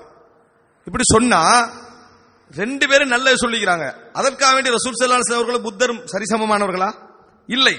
ஆனா இப்படியே ஒருத்தர் வெயிட் கொடுத்து பேசினாருண்டா பயான்ல எல்லாம் எப்படி வர ஆரம்பிக்கும்? முதலாவது ரசூலுல்லாஹ் சொன்னாங்க, 2வது புத்தர் சொன்னாங்க. இப்படியே தொடர்ந்தால் புத்தருக்கு இந்த சமுதாயத்தில் என்ன வரும்? ஒரு இடம் உண்டு வரும். அவரும் ஒரு பெரிய ஒரு வழிகாட்டி என்ற இடத்துக்கு வரும். இப்படிப்பட்ட நிலைமையை எப்படி உருவாக்கினார்கள்? எப்படி இதுக்குள்ள வந்துச்சு? அப்படி என்பதை நீங்க யோசிச்சீங்கன்னு சொன்னால், அன்புள்ள சகோதரர்களே, இந்த இஸ்லாமிய இந்த இலங்கையிலே குர்ஆன் சுன்னாவுடைய பிரச்சாரம் ஒரு உத்தியோகபூர்வ வடிவில் வெளியே வந்தேன்னு சொன்னால் 1947-48 இலங்கையில் என்ன செய்து பிரச்சாரம் வெளியே வந்தது. குர்ஆன் சுன்னா அடிப்படையிலான பிரச்சாரம். நீங்க எடுத்து பாருங்க, இந்த குர்ஆன் சுன்னா அடிப்படையிலாக நடந்த எந்த பிரச்சாரத்திலும் ஷியாக்களுக்கான அல்லது ஷியா கொள்கைக்கான எந்த ஆதரவு முகாமும் இருந்திருக்காது. ஒரு கட்டுரை அவர்களுக்கு சார்பா இருந்திருக்காது, ஒரு பேச்சு அவர்களுக்கு சார்பா இருந்திருக்காது, ஒரு எழுத்து அவர்களுக்கு சார்பா இருந்திருக்காது. எல்லாமே அந்த கொள்கையை வழிகேடென்றும் அதை சுமந்தவர்களை வழிகேடென்றும் தெளிவாக என்ன செஞ்சிருக்கும், பேசியிருக்கும். என்ன காரணம் தெரியுமா? தௌஹீத் சகோதரிடத்திலே, குர்ஆன் சுன்னா பேசக்கூடிய சகோதரத்திலே, சலஃபி சகோதரத்திலே கொள்கை பற்றி ஒரு இறுக்கமான தெளிவான ஒரு நிலைப்பாடு உண்டு. ஒரு இறுக்கமா, அதுக்கு என்ன பேர் வச்சுக்கலாம், புட்டிவாதம், வெறி, என்னது என்ன பேர்லாம் எல்லாம் வச்சுக்கலாம். ஆனா இப்படி இப்படி பாஞ்சி போற தன்மை ஒன்று என்ன செய்யாது, அவங்கள்ட்ட இருக்காது. அதனால 1979 ஈரான்ல ஒரு புரட்சி நடக்குது. ஈரான்ல ஒரு புரட்சி நடக்குது. ஒரு 5 நிமிட அறிமுகம் அந்த புரட்சியை பத்தி. என்ன புரட்சி அது? நான் உங்களுக்கு சொல்லி இருந்தேன், ஷியாக்களுடைய, அதாவது நம்ம பேசக்கூடிய ஷியாக்களுடைய கொள்கை என்ன அப்படி என்று சொன்னால், 12 ஆட்சியாளர்கள் தான் இந்த உலகத்தில் என்ன செய்யணும், ஆட்சி செய்யணும். வேற யாரும் என்ன செய்யக்கூடாது, ஆட்சி செய்யக்கூடாது. இதான கொள்கை. சரி, இப்படிப்பட்டவர்கள் 12 ஆட்சியாளர் 200 வருஷம் தான் என்ன செய்யலாம், ஆட்சி செய்யலாம், மௌத்தாயிருவாங்க. அப்ப இந்த உலகத்தை அவர் 12வது ஆட்சியாளர் அவர் போய் மறைஞ்சிட்டாரு. அவர் வரும் வரைக்கும் பார்த்து கண்டிக்கிறாங்க. இப்ப அவர் வரும் வரைக்கும் ஷியா உலகம் என்ன செய்யறாங்கன்னா வெயிட் பண்ணி பார்த்து கண்டிக்கிறாங்க. இப்ப நாங்க போரா ஷியாண்டெல்லாம் சொல்றோமே, அவங்க 7வது பரம்பரையிலே பிரிஞ்சு போயிட்டாங்க. 7வது ஆட்சியாளர்கள் வழியாகவே இஸ்மாயில் இருந்தே மூசா என்று சொல்லி இஸ்மாயில் நாங்கள பிரிஞ்சாச்சு. இப்ப மூசா வழியாக வந்தவர்கள் தான் மூசவிக்கல் என்று சொல்லப்படக்கூடியவர்கள் தான் ஈரான்ல இருக்கிறவங்க. அந்த பகுதி நாங்க பேசல, போரா ஷியா பத்தி பேசல. அது ஒரு என்னது இறுக்கமான ஒரு சமூகம், அவங்களுக்கு சில விதிகளை வச்சு வாழ்ந்துகிட்டு போறாங்க, பிரச்சாரங்கள் இல்லை. ஆனால் இந்த சமுதாயத்தை பொறுத்த வரைக்கும், அதாவது ஷியா சமுதாயத்தை பொறுத்த வரைக்கும் 12வது இமாம் வரணும். 12வது இமாம் வரணும். 12ஆம் இமாம் வரல. அதனால இந்த ஷியாக்களுடைய சிந்தனை எப்படி இருந்ததுன்னு சொன்னா, நம்ம அவர் வரும் வரைக்கும் வெயிட் பண்ணுவோம். எவ்வளவு காலமா வெயிட் பண்ணாங்க தெரியுமா? 1200 வருஷங்கள் வெயிட் பண்ணி கண்டிக்கிறாங்க. எத்தனை வருஷங்கள்? 1200 வருஷங்களுக்கு கிட்டத்தட்ட வெயிட் பண்ணி கண்டிக்கிறாங்க. அதுக்கிடையில செய்ய வேண்டிய குழப்பமெல்லாம் செஞ்சாச்சு. ஆனால் இதை பார்த்து கொண்டிருந்த இந்த ஹுமைனி என்ன செய்யறார் என்று சொன்னால், ஒரு சட்டத்தை உருவாக்குறார். விலாயத்துல் ஃபக்ஹ், மார்க்க அறிஞர். அவரும் என்ன செய்யலாம், இந்த 12வது இமாம் வரும் வரைக்கும் அந்த ஆட்சியை அவர் செய்யலாம். யாரு? விலாயத்துல் ஃபக்ஹ், மார்க்க சட்ட அறிஞர் ஆட்சி செய்யலாம் என்ற புது கொள்கையை உருவாக்கி மக்களுக்கு மத்தியில பிரச்சாரம் செய்ய ஆரம்பிக்கிறார். மன்னர் ஷாவுக்கு எதிராக பிரச்சாரம் செய்ய ஆரம்பிச்சு ஷரீஆ ரீதியான ஒரு ஆட்சியை கொண்டு வர போகிறோம் என்று சொல்லி புரட்சியை வெட்டிக்க வச்ச உடனேயே மக்களுடைய ஆதரவு அதற்கு கூடி மன்னரை வீழ்ச்சியடைய செய்து ஹுமைனி ஆட்சிக்கு வருவதுதான் பேர் என்ன, அதான் அந்த 1979 நடந்த புரட்சி. இந்த புரட்சியில அன்புள்ள சகோதரர்களே, இது தெளிவான ஒரு மெசேஜ், ஞாபகம் வச்சுக்கோங்க. சர்வதேச உலகில், எப்படி சர்வதேச உலகில் ஒரு குர்ஆன் சுன்னா பேசக்கூடிய அறிஞரும் தடமாறல. இந்த புரட்சியில ஒரு குர்ஆன் சுன்னா பேசக்கூடிய அறிஞரும் தடுமாறல. இஸ்லாமிய புரட்சி, ஒருவேளை நல்ல ஒரு ஆட்சியோ, நம்ம போயிருவோம், எங்கட மக்கள்லாம் கொண்டு வந்து அங்க இறக்கிறோம் என்று ஒரு குர்ஆன் சுன்னா பேசக்கூடிய அறிஞரும் தடுமாறல. என்ன காரணம் தெரியுமா? கொள்கை சரியான, கொள்கையை நோக்கிய சரியான தெளிவு, கொள்கையை நோக்கிய சரியான தெளிவு. எப்படி இல்ல கொள்கை, இப்படி சொல்லப்படுகிறது, அப்படியும் சொல்கிறார்கள், இப்படியும் சொல்லலாம், இந்த மாதிரி கொள்கை இல்ல. அதனால தடுமாற்றம் இல்ல. கொள்கை ரீதியாக மார்க்க ஃபிக்ஹுடைய சட்டங்கள்ல ஒரு கருத்து இன்னொரு கருத்து முரண்படலாம். ஆனா தெளிவாக குர்ஆனும் சுன்னாவும் நஸ்ஸாக சொல்லியிருக்கக்கூடிய விஷயங்களிலும் காலாகாலமாக இஸ்லாமிய சமுதாயம் அனுபவப்பட்ட ஒரு கேடுகட்ட பிரிவான இந்த ஷியா விஷயத்திலும் இஸ்லாமிய சமுதாயத்தில் எந்த அறிஞரும் அந்த 1970 புரட்சியில் தடுமாறவில்லை. யாரையும் காட்டலாம். சவுதி அரேபியாவுடைய முஃப்தி சபையாக இருக்கலாம், ஹைஅத்து கிபார் உலமாவாக இருக்கலாம், வேறு வேறு இடங்கள்ல வாழ்ந்த இஸ்லாமிய அறிஞராக இருக்கலாம், பரவாயில்ல இது ஒரு புரட்சி தான் என்று தடுமாறினதா காட்டட்டும், காண முடியும். காரணம் என்ன தெரியுமா? ஷியா கொள்கையுடைய புரட்சி தான் இங்க நடக்குது. இப்ப வரப்போவது ஒரு ஷியா ஆட்சி. இதுக்கு பின்னணியில அஹ்லுஸ் சுன்னா வல் ஜமாஅவுக்கு ஒரு வேறறுப்பு இருக்குது என்பது அவர்களுக்கு தெளிவா தெரியும், தெளிவாக தெரிஞ்சிருந்தது. உங்களுக்கு தெரியுமா, இப்னு தைமியா ரஹிமஹுல்லாஹ் அவர்கள் சொல்கிறார்கள், அதாவது லவ்கான ஃபில் இராக், ஈராக்கிலே தௌலத்துன் லில் யஹூத், லில் யஹூதி தௌலா, யூதர்களுக்கு ஒரு நாடு ஒன்று அமையமாக இருந்தால் ஈராக்கிலே, லகான அக்பர அவானிஹி அஷ்ஷியா, அவர்களுடைய மிகப்பெரிய உதவியாளர்களாக யார் இருந்திருப்பார்கள்? ஷியாக்கள் இருந்திருப்பார்கள். இதான் இமாம் இப்னு தைமியா ரஹிமஹுல்லாஹ் அவர்கள் களத்திலே இருந்த ஒரு அறிஞருடைய தீர்ப்பு. இப்படி தெளிவாக இஸ்லாமிய சமுதாயத்தில் இப்னு தைமியா, இப்னுல் கையிம் அல் ஜௌசியா ரஹ்மஹுல்லாஹ், முஹம்மது பின் அப்துல் வஹாப், ஷவுகானி, இப்படி எல்லாம் பேசிய இந்த சமுதாயத்துக்கு அந்த கொள்கை தெளிவு என்ன செஞ்சது? இருந்தது. ஆனா இந்த 1979 இஸ்லாமிய ஆட்சி பேசக்கூடிய இயக்கங்கள் பட்ட பாடு இருக்குது. சுப்ஹானல்லாஹ், எல்லாரும் முதல் பிளைட் ஜமாத்தே இஸ்லாமியுடைய பிளைட் ஈரானுக்குள்ள இறங்குது. முதல் ஃபர்ஸ்ட் பிளைட் எது? தப்ரீக் பண்ண போய்க்கிறாங்க ஹுமைனுடைய ஆட்சி, ஃபர்ஸ்ட் பிளைட். அன்புள்ள சகோதரர்களே, இங்க இலங்கையில ஈரானிய புரட்சி சம்பந்தமா யார் பேசுது? இலங்கை ஜமாத் இஸ்லாமி பேசுது. ஓ பாண்டு சொல்லி என்ன அந்த புரட்சியை பற்றி ஆன்னு சொல்லி எழுதி, இன்னும் முக்கியமா சொல்ல போனால் ஜமாத் இஸ்லாமியுடைய முக்கியமான தலைவர்களாக இருந்தவர்கள் ஷியாவா மாறினார். ஷியா பிரச்சாரத்துக்கு சார்பா போனாங்க. உலகத்திலே ஒரு கொள்கை தலைமைத்துவம் தலைகளா மாறி போனது அங்கதான். அதாவது தெளிவான கொள்கை பிரச்சாரம் செய்ய வந்த தலைமைத்துவம் தொடர்ந்து ஒன்றெண்டல்ல, தொடர்ச்சியான மாற்றம். ஒன்றெண்டாவது நடக்கலாம், தொடர்ச்சியான மாற்றம். அன்புள்ள சகோதரர்களே, இது மாற்றம் நடந்து அங்க இங்க கோயிட்ல இருந்து அங்கிருந்து இங்கிருந்து எல்லாம் போய் பாராட்டி எழுதுறாங்க. அப்பையும் சவுதி உலமாக்கள் மற்ற மற்றங்கள் உலமாக்கள் சொல்றாங்க, இது என்ன, இது இஸ்லாமிய ஆட்சி எல்லாம் இல்லை, இது ஒரு மோசமான கொள்கை பேர். இதுக்குள்ள போனீங்களோ அஹ்லு சுன்னா வல் ஜமாத், நீங்க எப்பயும் யூதர்களுக்கு பின்காலதான் இருப்பீங்க. என்ன மறுபடியும் என்ன ஒரு இதை போட்டுட்டு போய் இறங்கினாங்க. கொஞ்சம் காலம் தான் போச்சு. அவர் தெளிவா துஸ்தூர் அறிவிக்கிறாரு. எங்களுடைய சட்டையாப்பு, ஈரானிய சட்டையாப்பு என்ன தெரியுமா? 12 இமாமியத் கோட்பாடு உள்ள சட்டையாப்பு தான் இந்த சட்டையாப்பு. வேற இஸ்லாமிய புரட்சி எல்லாம் அங்க இல்ல. அந்த சட்டையாப்பு தான் என்று சட்டையாப்பை எழுதி இங்கே ஷியாக்களுடைய ஆட்சி தான் நடக்கும். அதுவும் ஷியாக்கள் மட்டுமல்ல, மத்த ஷியாக்கள் இடையில வரையலாது. இத்னை அஷரியா 12 இமாமியத் கோட்பாடியா உள்ள ஜஃபரியா ஆட்சி தான் இங்க என்ன செய்யும், நடக்கும். அப்படி என்று சொல்லி தெளிவா அறிவிப்பு செஞ்ச பிறகு ஏமாற்றி விட்டார்கள், ஏமாந்து விட்டார்கள், ஏமாற்றி விட்டார்கள். அப்படி செஞ்சுட்டாங்க, இப்படி செஞ்சுட்டாங்க, இப்பதான் எங்களுக்கு எல்லாம் தெளிவாகுது இப்படி என்று. அல்லாஹு அக்பர் இஸ்லாமிய புரட்சி ஓடிடுறது. அதுக்கப்புறம் இன்னால் இல்லா வைனராஜன் திரும்பி வாருது. இதே வரலாறு விளங்கிட்டா. அதுக்கு இடையில் இந்த போதலுக்கும் வருதலுக்கும் இடையில் ஆயிரக்கணக்கான இளைஞர்கள் உயிரிழந்திருப்பார்கள். இந்த போய் வாரது இருக்குதே, ஒரு வருஷம் 2-3 வருஷம் போகுமே, அதுக்கிடையில இந்த பிரச்சாரங்களில் கவர்ச்சியான இளைஞர்கள்ல நிறைய பேர். இப்ப நான் சொன்ன விஷயம் மெருகூட்டல், பொய், அவதூறு யாரால சொல்ல முடியுமா? ஒன்னும் சொல்ல முடியாது. இலங்கையில் இந்த புரட்சிக்கு வித்திட்டவர்கள், புரட்சி என்ற பெயரில் இதை வித்திட்டு அவர்களை ஊட்டி வளர்த்தவர்கள் இவர்கள் தான். இங்கதான் ஷியாக்களுக்கான முதல் அடித்தளம், இங்கதான் ஷியாக்களுக்கான முதல் அடித்தளம். வாகனம் யாரு?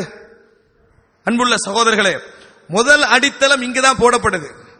இப்படியே நீங்க போனீங்க என்று சொன்னால் அந்த கவர்ச்சியிலிருந்து இவங்க திருந்து விட்டார்கள், அவங்க கவர்ச்சியிலிருந்து திருந்து விட்டார்கள் அப்படின்னு நீங்க பாத்தீங்கன்னா இல்லை. 90 சச்சங்கள்ல ஒரு கட்டுரை வெளியாகுது, ஜமாத்தே இஸ்லாமியுடைய அல்ஹசனாத்துல ஒரு கட்டுரை வெளியாகுது. ஆசிரியர் தலைப்பு முஹர்ரம் மாதம், ஆசிரியர் தலைப்பு முஹர்ரம் மாதம். சுப்ஹானல்லாஹ். அன்புள்ள சகோதரர்களே, உண்மையில் அந்த சகோதரர்கள் நிறைய இந்த இலங்கையிலே மார்க்க ரீதியான அபிவிருத்திக்கு பங்களிப்பு செய்திருக்கிறார்கள். அதில் நான் மாற்று கருத்து கிடையாது.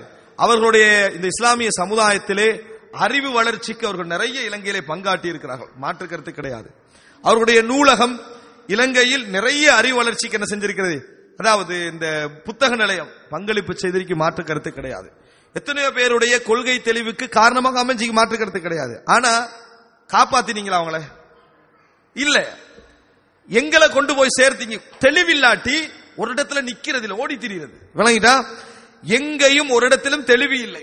அன்புள்ள சகோதரர்களே, இந்த தெளிவின்மை காரணமாக 2090 சட்டங்கள்ல ஆசிரியர் தலையங்கம் எழுதுறாங்க முஹர்ரம் மாதத்துல.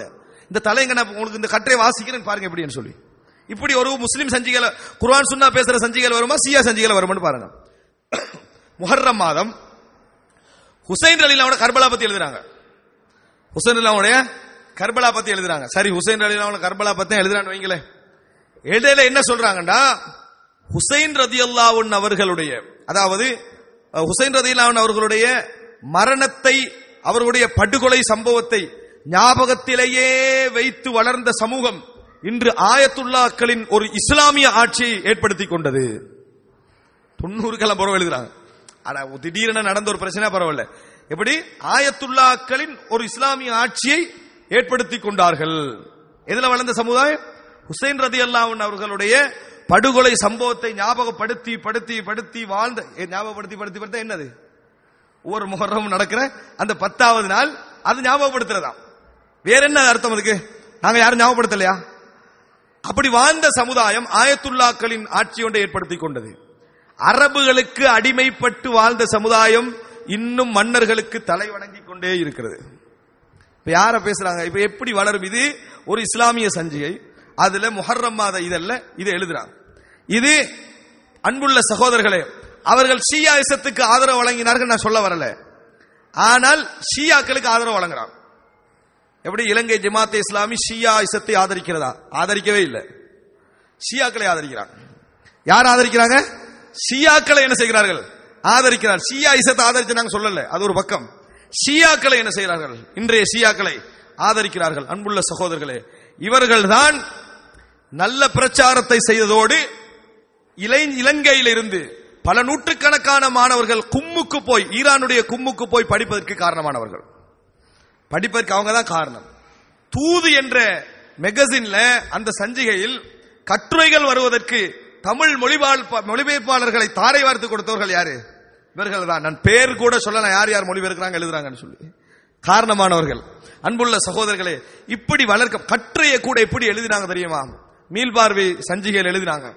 மீள்பார்வையில இந்த கட்டுரை எழுதுறாங்க. மீள்பார்வையுடைய விஷயத்தை நான் பின்னால் வருவேன். என்ன எழுதுறாங்க அப்படின்னு சொன்னால், ஷேக் யூசுப் அல் கர்லாவி அவர்கள் ஃபத்வா கொடுக்கிறார்கள் அப்படின்னு எழுதுறாங்க. என்னன்னா, அஹ்லு சுன்னா வல் ஜமாஅத்தினர் பெரும்பான்மையாக வாழ்ற இடங்களில் ஷியாக்களை மதிச்சு நடக்கணும். ஷியாக்கள் பெரும்பான்மையாக வாழ்ற இடங்கள் அஹ்லு சுன்னா வல் ஜமாஅத்தினை மதிச்சு நடக்கணும். ஏன்னா எங்களுக்கும் அவங்களுக்கும் இடையில் உள்ள கருத்து முரண்பாடு எல்லாம் ஃபிக்ஹ் ரீதியான கருத்து முரண்பாடுகள். ஃபிக்ஹ் ரீதியான கருத்து முரண்பாடு. அரபுல வந்ததை தமிழ்ல மொழிபெயர்த்து எழுதினார்கள்.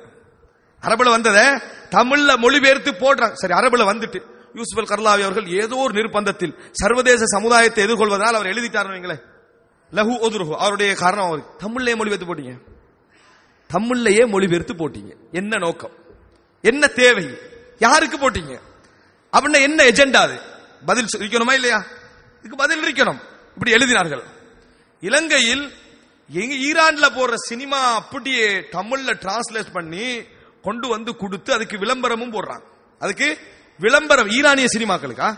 எந்த சினிமாக்களுக்கு? ஈரானிய சினிமாக்களுக்கு விளம்பரமும் போட்டுட்டு, சவுதி போன்ற இறுக்கமான கட்டுப்பாடுடைய நாடுகள் இந்த மாதிரி தனி மனித சுதந்திரங்கள் எல்லாம் அனுமதிப்பதில்லை. விளங்கிட்டா? சினிமா இப்ப கூட அவங்க என்ன நினைப்பாங்க தெரியுமா? இந்த பேச்சை கேட்டா கூட நவீன அந்த விஷயங்கள் தெரியாம என்ன செய்யறாரு, பேசிக்கிறீங்க. சினிமாவுடைய தாக்கத்தை பத்தி இவருக்கு என்ன தெரியும் அப்படின்னு. தெரியாத இளைஞர்கள் எல்லாரும் உட்கார்ந்துட்டு இருக்கிறாங்களா, சினிமாவோட தாக்கத்தை பத்தி தெரியாதா என்னன்னு சொல்லி. ஆனா அப்படியே பேசி பேசி பேசி இப்ப இலங்கையில புதுசா ஒரு விளம்பரம் வந்துச்சு. உங்களுக்கு எல்லாருக்கும் தெரியும். என்ன விளம்பரம் தெரியுமா? நடிப்பதற்கு நடிகைகள் தேவை, முஸ்லிம் நடிகைகள் தேவை, நடிகர்களும் நடிகைகளும் தேவை.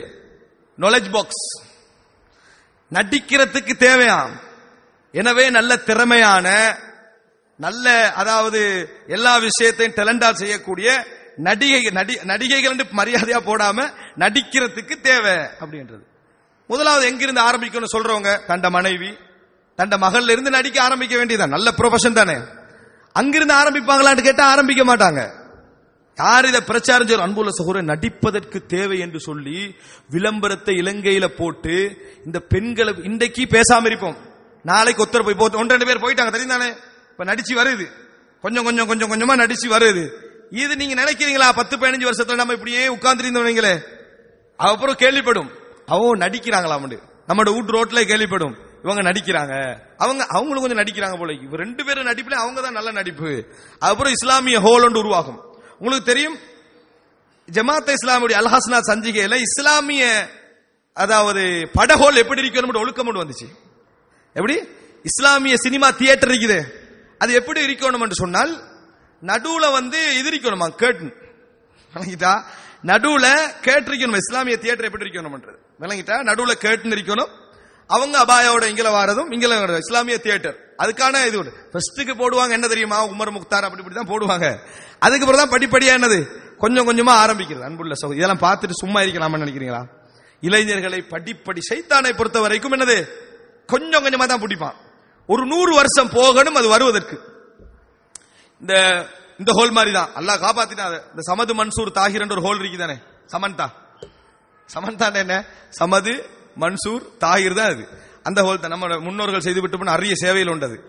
அதை வச்சு இது மாதிரி ஒரு காலத்துல ஒன்று வருமா இருக்கும். விளங்கிட்டா, சமது மன்சூர் தாகிர் மாதிரி ஒரு 3 பேர் சேர்ந்து இவர்கள்லாம் சேர்ந்து ஒரு ஹோல் ஒன்று என்ன செய்வாங்க, போடக்கூடிய நிலைமை வந்தாலும் வரும். அப்பயும் நம்ம அப்ப இந்த மாதிரி இன்றைக்கே முடிக்கலன்னு வைங்களேன் இந்த பிரச்சாரத்தை. நாங்க கொஞ்சம் நஞ்சமும் பேசலன்னு வைங்க, எப்பயோ ஹோல் கட்டியிருப்பாங்க. ஆனால் இந்த சமுதாயத்துக்குள் இந்த என்னது சொல்லலாம், முற்போக்கான வளர்ச்சியை ஏற்படுத்துவதற்கு இந்த பிற்போக்கான வகாபிகளுடைய இந்த தடை தான் என்ன செய்யுது, பெரிய சிக்கலா இருக்குது. அன்புள்ள சகோதரர்களே, நான் இங்க சொல்லக்கூடிய இந்த 2வது பகுதி நீங்க என்ன புரிஞ்சுக்கணும்னு சொன்னால், ஷியாக்களுடைய வாகனமாக இவர்கள் செயல்பட்டார்கள், சந்தேகமே கிடையாது, வாகனமாக செயல்பட்டார்கள். ஆனால் இன்னொரு முக்கியமான ஒரு பகுதி, அதான் அந்த இடத்துல பிரதானமாக தெரியணும். இவர்களால் தான் இவர்கள் ஷியாயிசத்தை வளர்க்கல, நல்லா ஞாபகம் வச்சுக்கங்க. அவங்களுக்கு ஷியாயிசத்தை வளர்க்கிற சிந்தனையும் இல்லை. ஆனால் ஷியாக்களுக்கு ஆதரவு என்ன செய்தார்கள்? வழங்கி. அன்புள்ள சகோதரர்களே, இந்த செய்திகள் நான் சொன்னவைகள் எல்லாம் 100 செய்திகள், ஒரு 10 விதமான 100 விதமானவைகள், ஒரு 10 விதமானதை என்ன செஞ்சுக்கிறேன், சொல்லி இருக்கிறேன். இப்ப நான் சொன்ன ஒவ்வொன்றுடைய பேப்பர் கட்டிங், அதனுடைய பகுதிகள், அவர்கள் எழுத்துக்கள், உரைகள், பேசியவைகள் எல்லாமே ஆதாரபூர்வமா என்ன செய்து இருக்குது. இப்படிப்பட்டவர்கள் ஒருவேளை நம்மளுக்கு ஒரு சந்தேகம் வரலாம், உண்மையில் அவர்கள் இதோட முடிச்சுக்கொண்டாங்க, ஷியாக்களுடைய விஷயத்தில் தான் அவர்களுடைய நிலைப்பாட்டில் தான் இப்படி இருந்தார்கள், அவர்களுக்கும் ஷியாக்கள் ரீதியான தொடர்பு இருக்கிறதா? இல்ல, அதுவும் இருந்தது. மிலேனியம் ஸ்தாபனம் அஹ்லு சுன்னா வல் ஜமாஅத்திலே ஷியாடையா? உங்களுக்கு தெரியாம இருக்கலாது. யாருடைய? ஷியாக்களுடைய ஸ்தாபனம். அந்த புத்தகத்துக்கு அணிந்துரை கொடுத்ததெல்லாம் யாரு? ரவுஃப் ஸைன். அவர் யாரு? மீல்பாருடைய ஆசிரியர். அணிந்துரை கொடுத்தது, அதுக்கு விளக்கம் எழுதுறது, விளங்கிட்டா? அந்த புத்தகத்தில் வஹாபிசத்தை ஏசப்படும் சந்திரசேகர் அணிந்துரை கொடுக்கிறாரு, விளங்கிட்டா? சந்திரசேகருடைய கருத்துக்கள் அதுல என்ன செய்து வருது, சந்திரசேகருடைய கருத்துக்கள் அதுல என்ன செய்து வருது. இப்ப இந்த மாதிரியான லெவல்ல அதுல இருந்த முஆவியா ரலியல்லாஹு அன்ஹு அவர்களை காபிர் என்ற அந்த புத்தகம் சொல்லுது தெளிவா. அந்த புத்தகத்துக்கு அணிந்துரை கொடுக்கிறார், உள்பக்கத்தை காட்டலையா. கேட்டதுக்கு என்ன சொன்னார் தெரியுமா? அவர்கிட்ட கேட்கப்பட்டுச்சு சப்ஜெக்ட் ஸ்பீச், நாங்க பேசின பிறகு இல்ல எங்களுக்கு அந்த இதை பத்தி கண்டாங்க, உள்பக்கத்தை காட்டின. ஷியா பக்கம் உனக்கு தெரியாதா? ஷியா யாருன்னு தெரியாதா? தெளிவான ஷியாக்களுக்கு அணிந்துரை கேட்ட உடனே நம்மகிட்ட அணிந்துரை கேட்டுட்டான்ல என்னது அதை கொடுத்துருது. இதே லெவல்ல தான் என்ன செய்தார்கள், செயல்பட்டார்கள். கடைசியில் முஸ்லிம்களுக்கு எதிராக பக்காவா ஏசக்கூடிய இது போன்ற அவர்களுடைய ரேடியோ நிகழ்ச்சிகள், புத்தகங்கள், எழுத்துக்களுக்கு என்ன செய்தார்கள், துணை போனார்கள். இது மாத்திரமல்ல, பல மாணவர்கள் அவங்களுக்கு என்ன இருந்துச்சுன்னா, மதீனா யூனிவர்சிட்டியில படிச்சாலும் ஒன்றுதான், கத்தார் யூனிவர்சிட்டியில படிச்சாலும் ஒன்றுதான், கும் யூனிவர்சிட்டியில படிச்சாலும் ஒன்றுதான், எல்லாம் கல்வி, எல்லாமே கல்வி. அப்படி என்ற ஒரு நினைப்புல கும்முக்கு நிறைய என்ன செஞ்சாங்க. கும்ன்றது ஈரானுடைய ஆன்மீக தலைமையகம், மக்கா எங்களுக்கு மாதிரி, விளங்கிட்டா? அதுக்கு அனுப்பி அனுப்பி அனுப்பி கும்மிகளை நிறைய என்ன செஞ்சாங்க, உருவாக்கினார்கள். அன்புள்ள சகோதரர், இன்றைக்கு இலங்கையில் பார்த்த அளவுல 150 லட்சம் கும்மி இருக்கிறார்கள், அங்க படிச்சு வெளியானவங்க, மதனிகள் மாதிரி. அந்த அளவுக்கான நபர்கள் என்ன, இவங்க யாரு? எங்க ஆரம்ப படிப்பண்டத்தை சவால் விட்டு பேச ரெடியா அவர்கள். ஆரம்ப அதுல ஒரு சலபிய காட்டுவீங்களா? ஒரு குர்ஆன் சுன்னா பேசக்கூடியவரை காட்டுவீங்களா? குர்ஆன் சுன்னா பேசக்கூடிய சலபி கொள்கைகளை காட்ட முடியாது. ஆனால் அவர்களுடைய ஆரம்ப மதரசாக்கள் இவர்கள் பேச ரெடி ஆயினா நினைச்சு பாருங்க பாவம். இவர்கள் என்ன செய்வார்கள்? இங்க வந்துட்டு இவங்க எல்லாம் படிச்சுட்டு வந்து என்ன செய்வார்கள்? அதுல பெண்கள் மிக்கிறாங்க, அதுல என்ன செய்யறாங்க? பெண்கள் மிக்கிறாங்க, கும்மியாக்கள் இவங்களே இருக்கிறாங்க. இப்படி வேலையை நீங்க ஏன் செய்றீங்க? என்ன காரணம், என்ன பின்னணி? அப்படி என்றால் எங்கேயோ ஒரு இடத்துல கோளாறு உங்கள்ட்ட என்ன செய்து இருக்குது. இல்லை என்றா இந்த மாதிரியான விஷயங்கள் வருவதற்கான வாய்ப்பு இல்லை. இப்ப கடைசியா என்ன நடந்தது? அதாவது முஸ்தபா யூனிவர்சிட்டி என்ன செஞ்சாங்க, கொழும்புல திறந்தாச்சு. இது அவங்க வேர்ல்டு வைடா திறந்துட்டு வாருது, சர்வதேச இந்தியால இருக்குது, அங்க அங்க இங்கெல்லாம் இருக்குது. இங்கே திறந்துக்கிறாங்க. திறக்கிற நேரத்தில் என்ற அளவுக்கு போட்டோவுக்கு படாம தான் இருக்கிறது. அவங்க ஆரம்ப திறப்பு விளையாட போட்டோ வெளியே வந்துச்சு, பார்த்தா நீங்க என்ன செய்வீங்க? ஆச்சரியப்படுவீங்க. என்னமோ நிர்பந்தத்தில் அழைக்கப்பட்ட மாதிரி இருந்து கொண்டிருக்கிறாங்க. அன்புள்ள சகோதரர்களே, இதுக்கு போய் திறப்பு விழால கலந்து கொண்டவர்கள் இருக்கிறாங்க. இந்த என்ன கேட்டா என்ன சொல்லுவாங்க தெரியுமா? கல்வி நாங்க செய்யாட்டி அவங்களாவது செய்யறாங்களே அப்படி என்று. இது நாங்க செய்யாட்டி அவர்களாவது செய்கிறார்களே என்ற அடிப்படையில் இங்கே ஷியாயிசம் வளருவதற்கு ஏதோ ஒரு வகையில் என்ன செய்தார்கள், துணை போனார்கள். ஆனால் இதுல முக்கியமான விஷயம் என்னன்னா, இப்போ ஒரு புதிய ட்ரெண்ட் உருவாகி, என்ன எங்களுக்கு ஷியாவும் ஒன்றுதான் மற்றதுகள் ஒன்றுதான் உருவாகி. அது எப்படி தெரியுமா? இந்த விமர்சனம் அதிகரிச்சு அதிகரிச்சு போய் யூசுப் அல் கர்லாவி அவர்கள், ஷேக் யூசுப் அல் கர்லாவி அவர்கள், அல்லாஹ் அவர் இப்போ முதிய வயதில் இருக்கிறார், அல்லாஹ் தன்னுடைய பாவங்கள் எல்லாம் மன்னிக்கணும், அல்லாஹ் அவரை ருஷ்துக்கு என்ன செய்யணும், அவரை அழைக்கணும். என்ன விஷயம் என்று சொன்னால், அவர் என்ன செய்யறார் என்றால், அவர் உண்மையிலே அவர் என்ன நினைச்சேன்னா, இந்த எல்லா ஜமாத்தையும் ஒன்று சேர்த்து முஸ்லிம் சமுதாயத்தை ஒரு பலமாக்கணும் என்றது அவர் எண்ணம், மேல சந்தேகம் இல்லை, அதான் எண்ணம். ஆனா உங்களுக்குள்ள அந்த நல்லெண்ணம் ஏன் மற்ற அறிஞர்களுக்கு ஏற்படலைன்னு கொஞ்சமா யோசிக்க கூடாதா? அந்த எண்ணத்துல அவர் என்ன செஞ்சாருண்டா, அத்தக்ரீப் பைன சுன்னதி வ ஷியா, ஷியாவையும் சுன்னாவையும் சேர்த்தல், நெருக்கி வைத்தல், இந்த தியரியை செஞ்சுக்கிட்டே போனார். அதுக்கு என்ன சொன்னார்னா, 5வது மதுஹப் இது ஜாபரியா மதுஹப். என்னது 5வது மதுஹப்? அது பிரச்சனை இல்லை பிரச்சனை இல்லை பிரச்சனை பிரச்சாரம் செஞ்சு நடந்தது என்ன தெரியுமா? ஷியாவா மாறினதா நிறைய பேர். கடைசியில விழிச்செலும்புறாரு, விழிச்செலும்பி ஹும் ஹதஊனி ஒரு ஸ்பீச் பேசுறாரு. ஷியாக்கள் என்னை ஏமாற்றி விட்டார்கள், ஷியாக்கள் என்னை ஏமாற்றி விட்டார்கள். அப்படி என்று அல் அரபி எம்பிசில பேட்டி கொடுக்கிறார். என்னன்னு சொன்னால், சவுதி அரேபியாவுடைய உலமாக்கள் கானு அக்ஸர நுப்ஜம் மின்னி, என்னை விட நிறைய பழுத்தவர்களாக இருந்தார்கள். அவங்களுக்கு நிறைய அறிவு இந்த விஷயத்தில் இருந்தது. அவர்கள் இதை எச்சரித்தார்கள், கண்டித்தார்கள். அவர்கள் இதை கண்டித்தார்கள். ஆனா எனக்கு அப்பா என்ன செய்யல, விளங்கல. இப்பதான் விளங்குது. நான் இப்படி பப்ளிக்கா என்ன செஞ்சாரு, பேட்டி கொடுத்தாரு. சரி, அவரு மாறின உடனே நாங்க மாறணும்ன்றது இல்லையே. அடுத்த கிழமை இந்த குரூப் என்ன செய்த தெரியுமா, ஷியாக்கள் ஆக மோசமானவர்கள். விளங்கிட்டா, ஒரு கிழமை எப்படி அது கொள்கையில் ஒரு விஷயத்தை, அதாவது அவர் கொடுத்து ஒரு கிழமை 2 வீக்ஸ் போகல, இங்கேயும் என்ன செய்யுது, அதே மாதிரி ஷியாக்கள் ஏமாற்றிட்டாங்க, அஹ்லுஸ் சுன்னா வல் ஜமாஅத்தை நாசமாக்கிட்டாங்க. அப்படி என்று சொல்லி இவர்களும் தலையிலாக என்ன செஞ்சாங்க, மாறினாங்க. அப்பதான் ஒரு கற்ற வருது, இலங்கை ஜமாஅத்தே இஸ்லாமி ஷியாயிசத்தை ஆதரிக்கிறது. எப்படி வருது, எந்த டைம்ல வருது பாத்தீங்களா? எப்படி நாங்க அதுக்கெல்லாம் ஒரு 8 வருஷத்துக்கு முன்னால ஒரு சவால் விட்டுருந்தோம். முடிஞ்சா இன்றைய ஷியாக்கள் ஷியாயிசத்தை பத்தி எழுதக்கூடாது. என்ன கற்ற எழுதணும், இன்றைய ஷியாக்கள் ஈரானிய ஷியாக்களை பத்தி நீங்க கற்ற எழுதுங்க பாப்போம்னு கேட்டிருந்தோம். எழுதவே இல்லை.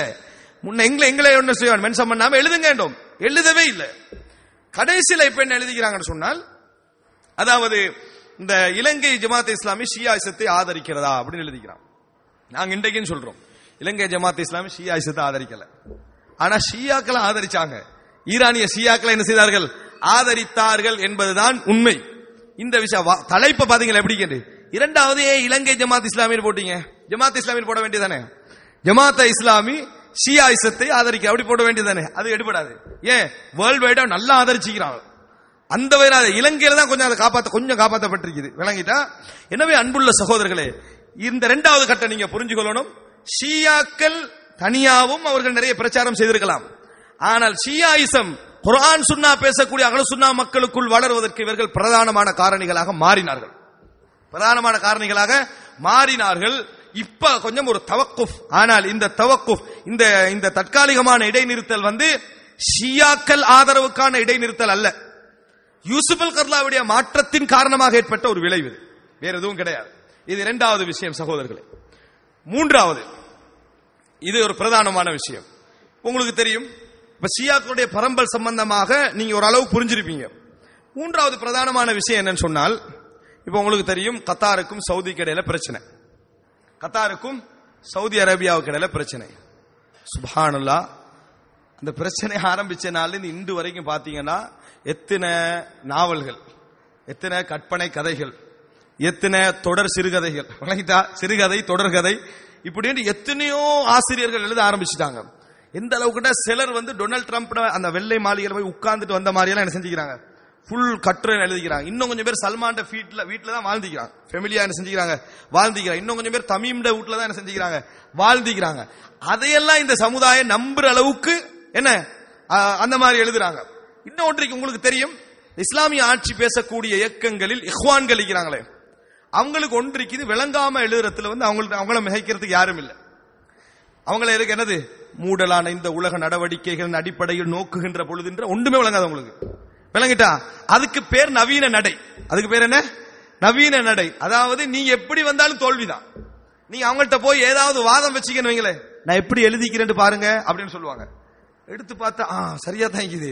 என்ன ஒரு வசனத்துல எல்லாம் நீங்க வச்சுக்கிறீங்க, அந்த போயிட்டு என்ன தெரியுமா, எதுக்கும் விளங்காத மாதிரி ஒரு மெத்தடை எழுதிட்டு, இதுக்கு பேர் என்ன தெரியுமா, நவீன முறை. உதாரணமாக மரபாக்கம் அப்படின்ற ஒரு சொல்ல சொன்னீங்கன்னு வைங்களே, இந்த கற்றை யார் வாசிக்கிறாங்க, முதலாவது என்ன நினைக்கணும் தெரியுமா, நான் ஒரு கற்றை எழுதினா யாருக்கு எழுதுறேன், உண்மையிலேயே உங்களோட தரத்துல பட்டிச்ச லெவல்ல உள்ளவங்களுக்கு எழுதுறீங்களா இருந்தா அது ஓகே, நீங்களும் விளங்காம அவரும் விளங்காம எழுதிக்கங்க, மாறி மாறி பிரச்சனை இல்லை. ஆனா பொதுமக்களுக்கு எழுதுறீங்க, பொதுமக்களுக்கு எழுதக்குள்ள என்ன செய்யணும், அந்த கற்றைக்குறி நெருங்கி எழுதணும். எழுதுறதெல்லாம் இல்ல. எப்படி சொல்றாங்கன்னா, ஒவ்வொரு நான் சுருக்கமா உங்களுக்கு பின்னால் சொல்லுவேன், இப்படி விளங்காம எழுதுறதுல அவர்களை மிகை அவர்கள் தான், சரியா? அந்த அளவுக்கு தான் ஒரு அவங்களுடைய முறை நடைகள் இருக்கும். இதுக்கு பேர் என்ன வச்சிருப்பாங்கன்னா, என்னது, முசக்கஃபுகள், ஒரு ப்ரொஃபஷனான நடை, விளங்கிதான் அப்படி வச்சிருப்பாங்க. அப்படி எல்லாருக்கும் எழுத தெரியும், ஆனா விளங்காதனால யாரும் எழுதுறது இல்ல. இப்ப என்ன விஷயம் என்று சொன்னால், இந்த மாதிரியான நடையில நிறைய நாவல்கள், நாவல்ண்டா பொதுவாக நல்லா விளங்கணும், ஆனா அந்த நாவல்கள் அப்படி இல்லை, கட்டுரைகளும் அதுவும் இதுவும் கவிதை. இப்ப புதுசா கவிதை வந்துட்டு வழங்கிட்டா. இப்ப என்ன ஹரத்தின் மிம்பர் ஏறி பொய் சொல்கின்றவரே அப்படின்ற இதை என்ன செஞ்சாச்சு, மொழிபெயர்த்து போட்டு உங்களுக்கு தெரியும். இந்த கத்தார் இந்த பிரச்சனையில இது போய் இப்ப என்ன, நம்ம குர்ஆன் சுன்னா பேசக்கூடிய மக்கள் கடைபிடிக்க வேண்டிய ஒரு விஷயத்தை புரிஞ்சுக்கொள்ளணும்.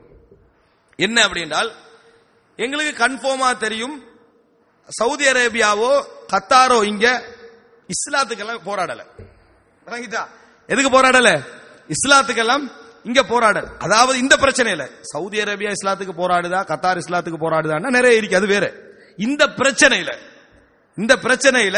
இது இஸ்லாமியம் அல்ல, இது இஸ்லாமியம் அல்ல. கத்தாரும் சவுதியும் சேர வேண்டும் என்பதை கூட நான் ஏத்துக்கல என்ற தனிப்பட்ட கருத்து. ஏன் இது எப்படி தமிழ் அவர்கள் தங்களுக்கு அச்சுறுத்தலாக ஒரு நாட்டை காண்றாங்க, அது சரியா பிள்ளையாண்டத்தை தீர்மானிக்க வேண்டியது அவங்க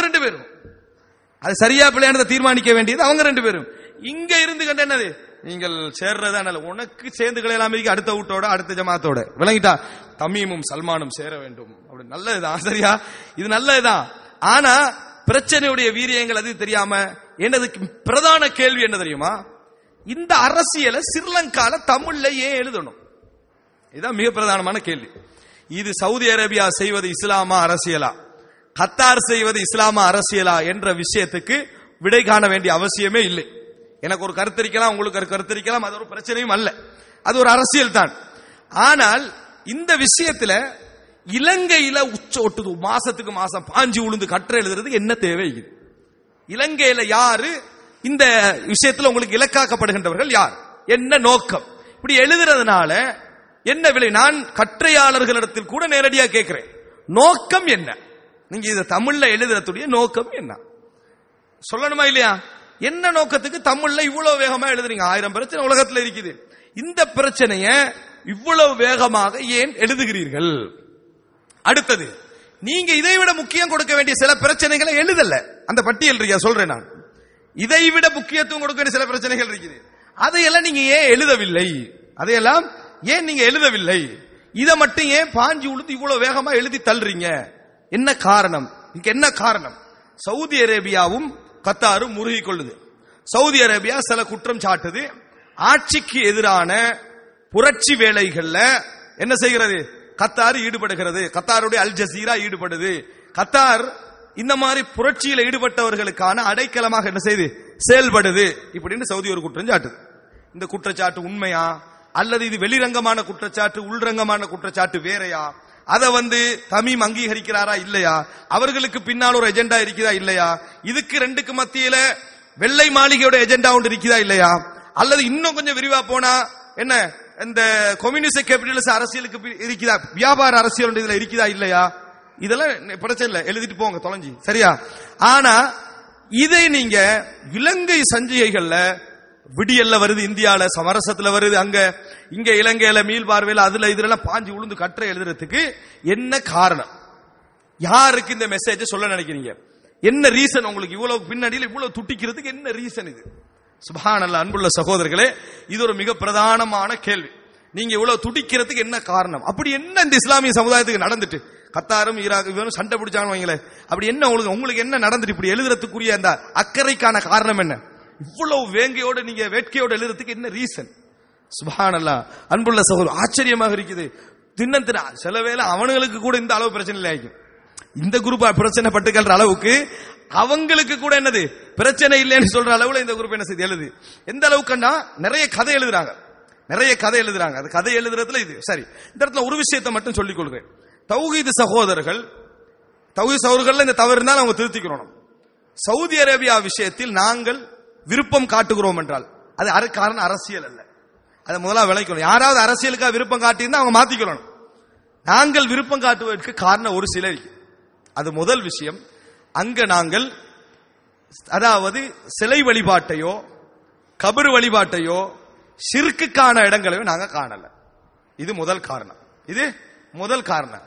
அதை ஏத்துக்கலாம். ஒரு குரூப் என்ன செய்யுதுன்னா, ஷியாக்களுடைய ஹுசைனியாக்கள் இருந்தா பாருங்க, 2 போட்டோ என்ன செஞ்சுக்கிறாங்க, போட்டிக்கிறாங்க. உண்மையில சில ஹுசைனியாக்கள் என்ன செய்து இருக்கத்தான் செய்து, இல்லாமலாம் இல்லை. ஆனா அது எங்க இருக்குன்னா ஷியாக்கள் இருக்குது. எங்க இருக்குது? ஷியாக்களுடைய அந்த பகுதியில் இருக்குது. இன்னொரு டைம்ல சொல்றது ஷியாக்களுடைய உரிமையை அடிச்சு நொறுக்குறாங்கன்றது. அந்த டைம் இல்லாம வேறொரு டைம்ல சொல்றது ஹுசைனி அங்க இருக்கின்றது. இப்படிதான் பேசுறது, வழங்கிட்டா. என்னன்னு சொன்னா புரிஞ்சுக்கொள்ளணும், ஷிர்க் அங்க இல்லை. ஒரு கபர் வணக்கம், ஒரு சிலை வணக்கம், ஒரு சர்ச் கட்டார்ல இருக்கிற மாதிரி அது, அல்லது என்னது இங்க இருக்கிற மாதிரி கோவில், துபாயில இருக்கிற மாதிரி கோவில், இது போன்றவைகள் சவுதி அரேபியா நாங்க விரும்புறதுக்கான காரணம். அங்க ஷிர்க் இல்லை. ஓ, உங்களுக்கு வழங்கின ஷிர்க் இதுதான், இன்னொரு ஷிர்க் இருக்கு தெரியுமான்னு கேட்பாங்க, வழங்கிட்டா. அது புறவு உள்ள விஷயம். இன்னும் 3 விஷயம் புறவு உள்ளன்னு சொல்லிக்கிறேன், சரியா? அடுத்தது என்னன்னு சொன்னால், இந்த ஷிர்க் விஷயம் அங்க. இரண்டாவது நாங்க என்ன விரும்புறோம்டா, அங்க குர்ஆன் சுன்னா என்ற விஷயத்துக்கு நிறைய வழி திறந்து விடப்பட்டிருக்குது. நீங்க குர்ஆன்ல இருந்தும் ஹதீஸ்ல இருந்தும் தேடி படிச்சு நடைமுறைப்படுத்துறதுக்கான சுதந்திரம் எல்லா ஃபிக்ஹுடைய மதுஹபுகளுக்கும் வழங்கப்பட்டிருக்கு. ஒரு மாலிகியாக, ஒரு ஷாஃபியாக, ஒரு ஹம்பலியாக, ஒரு ஹனஃபியாக நீ விளங்கக்கூடிய ஃபிக்ஹ், ஷியாவாக அல்ல. ஷியா அந்த நாட்டு மக்களுக்கு மட்டும் ஷியா என்ற பகுதி கொடுக்கப்பட்டிருக்கு, அது வேற. ஆனால் அந்த நாட்டில் உள்ள ஷியாக்களுக்கு மற்றபடி நீ உனக்கு விளங்கின ஃபிக்ஹை நடைமுறைப்படுத்தி செய்வதற்கு அனுமதி வழங்கப்பட்டிருக்குது.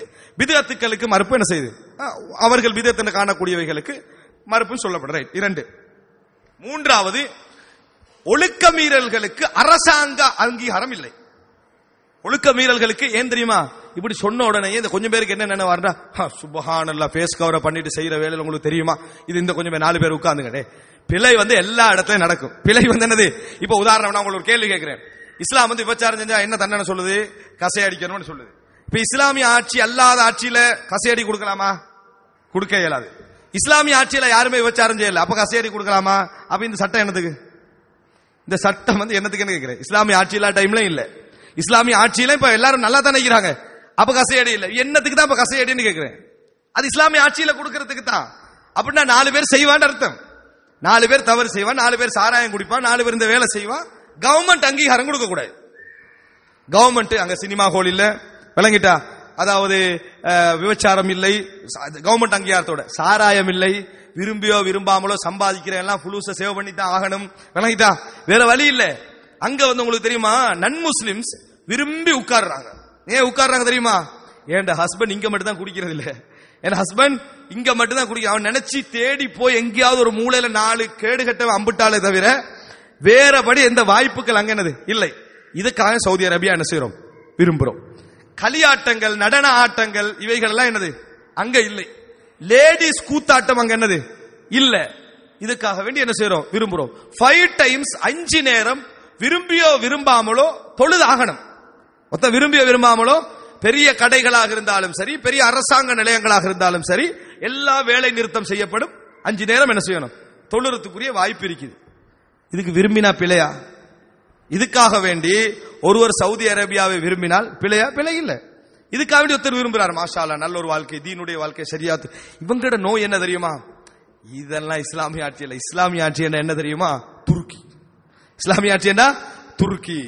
அதுக்கு பிறகு சிசி இல்லாத எகிப்து, சிசி இல்லாத எகிப்து. அடுத்தது என்ன, இஸ்லாமிய ஆட்சி என்ன வேற எங்க, அப்படி என்று ஒவ்வொரு பிரதேசங்களும் அவங்களை கனவுல வச்சுக்கிறாங்க. இதா சரி, நீங்க சொல்ற துருக்கி எடுப்போம். அங்க என்ன நடக்குது, அங்க நடக்குது உண்மையிலே இஸ்லாமிய ஆட்சி எல்லாருக்கும் தெரியும். உண்மையிலே நான் உருதுகானை பொறுத்த வரைக்கும் நம்ம பாராட்டுறோம். உருதுகான் வந்த பின்னால் அவர் ஒரு சேத்து குழியிலிருந்து அந்த சமுதாயத்தை வெளியே எடுத்துக்கிட்டு வராரு, அது உண்மை. அவர் மார்க்க ரீதியாக நிறைய மாற்றங்கள், அவர் வந்த பின்னால அரபுல செய்த மாற்றங்கள், நிறைய பள்ளிகள் கட்டினாரு, நிறைய ஷரியா விஷயங்களுக்கு அனுமதி கொடுத்தாரு. அவர் என்ன சொன்னாருண்டா, அவர் சொன்ன வார்த்தை என்னன்னு சொன்னால், அவர்ல லிபரலிஸ்டுகள் கேட்கிறான், அவர் ஒரு உண்மையிலே ஒரு கிட்டத்தட்ட ஒரு அல்மானியா இருந்தவர், விளங்கிட்டா, ஒரு செக்யூரிஸ்டா இருந்தவர், நிறைய மாற்றங்கள் கொண்டு வந்தார். அப்ப அவர்கிட்ட கேட்கிறாங்க, நீங்க கொண்டு போற ஆட்சியை பார்த்தா ஒரு சரியா ஆட்சிக்கு போற மாதிரி இருக்குதேண்டு. அவர் அதையும் காப்பாற்றணும், அவனுக்குள்ள இருக்கவும் வேணும். அதனால அவர் பதில் சொன்னாரு, மா தகையர்த்து வலாக்கின்னி தொத்தவர் தண்டாரு, நான் மாறலாம் இல்ல, ஆனா கொஞ்சம் டெவலப் ஆகிக்கிறேன்டாரு, கொஞ்சம் என்ன செஞ்சேன், டெவலப் ஆகிருக்கிறேன்னு சொன்னாரு.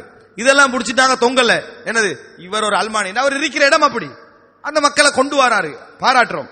ஆனா இங்க என்ன பிரச்சனைனா, துருக்கியில இஸ்ரேலிய ராஜதந்திர தொடர்புகள் எல்லாம் அங்க இருக்குது, எல்லா சினிமா களியாட்டங்களும் இருக்குது, 5 நேரம் தொழுநாள் தொலாட்டியும் உண்டு. நீ எந்த ட்ரெஸ்ல என்ன செய்யலாம், போகலாம், நல்லா சாராயம் குடிக்கலாம், எல்லா மோசமான படமும் பார்க்கலாம். எப்படி நீங்க இஸ்லாமிய ஆட்சி என்றீங்க? அதை நாங்க மறுக்கல, முஸ்லீம் நாடுகள் எல்லா நாடையும் சொல்றோம். எப்படி இஸ்லாமிய ஆட்சி என்றீங்க? துபாய் இஸ்லாமிய ஆட்சி, உங்களை பாரு, துபாய் இஸ்லாமிய ஆட்சியில அமெரிக்காவுடைய கைக்கூலி, இவன் ரஷ்யாட கைக்கூலின்னு சொல்லணுமா இல்லையா? அப்ப நீங்க சொல்லணுமா இல்லையா?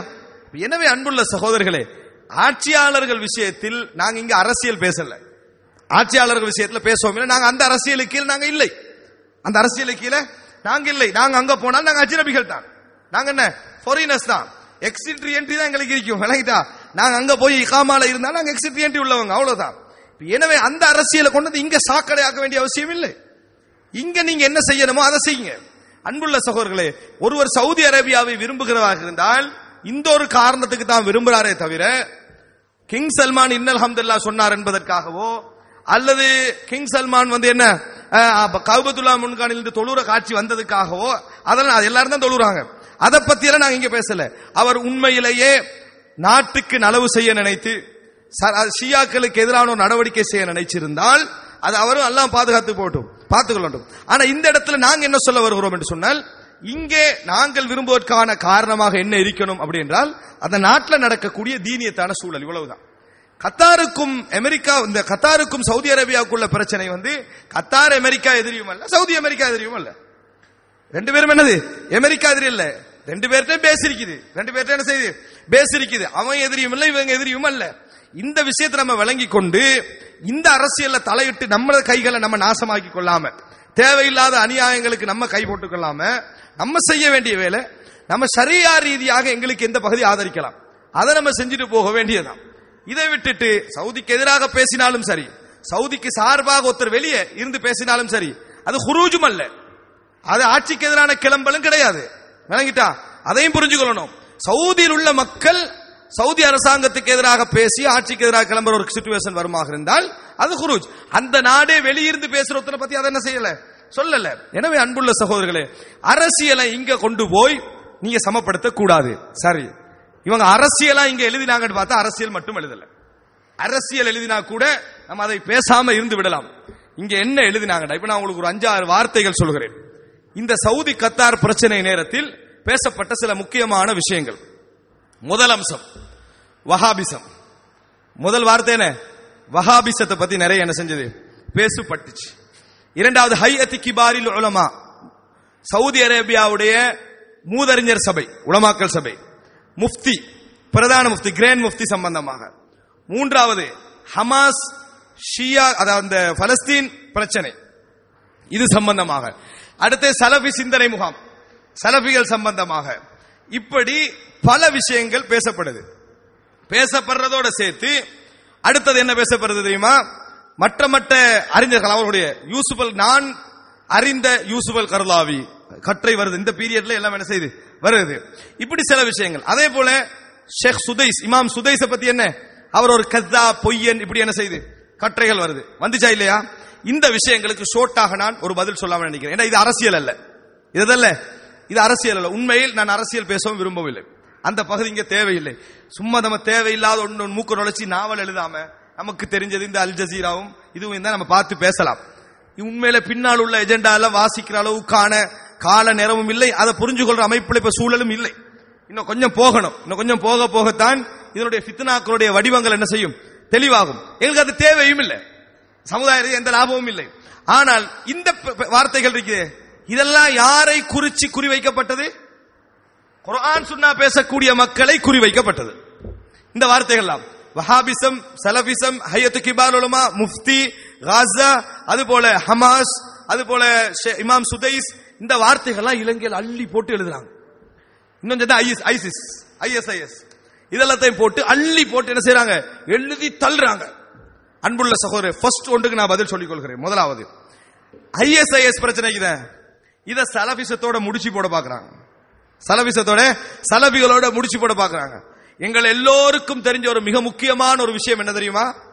சலபி கொள்கை, குர்ஆன் சுன்னா பேசுற மக்களுடைய பிரதான கொள்கையே ஆட்சியாளர்களுக்கு எதிராக கிளம்பக்கூடாது.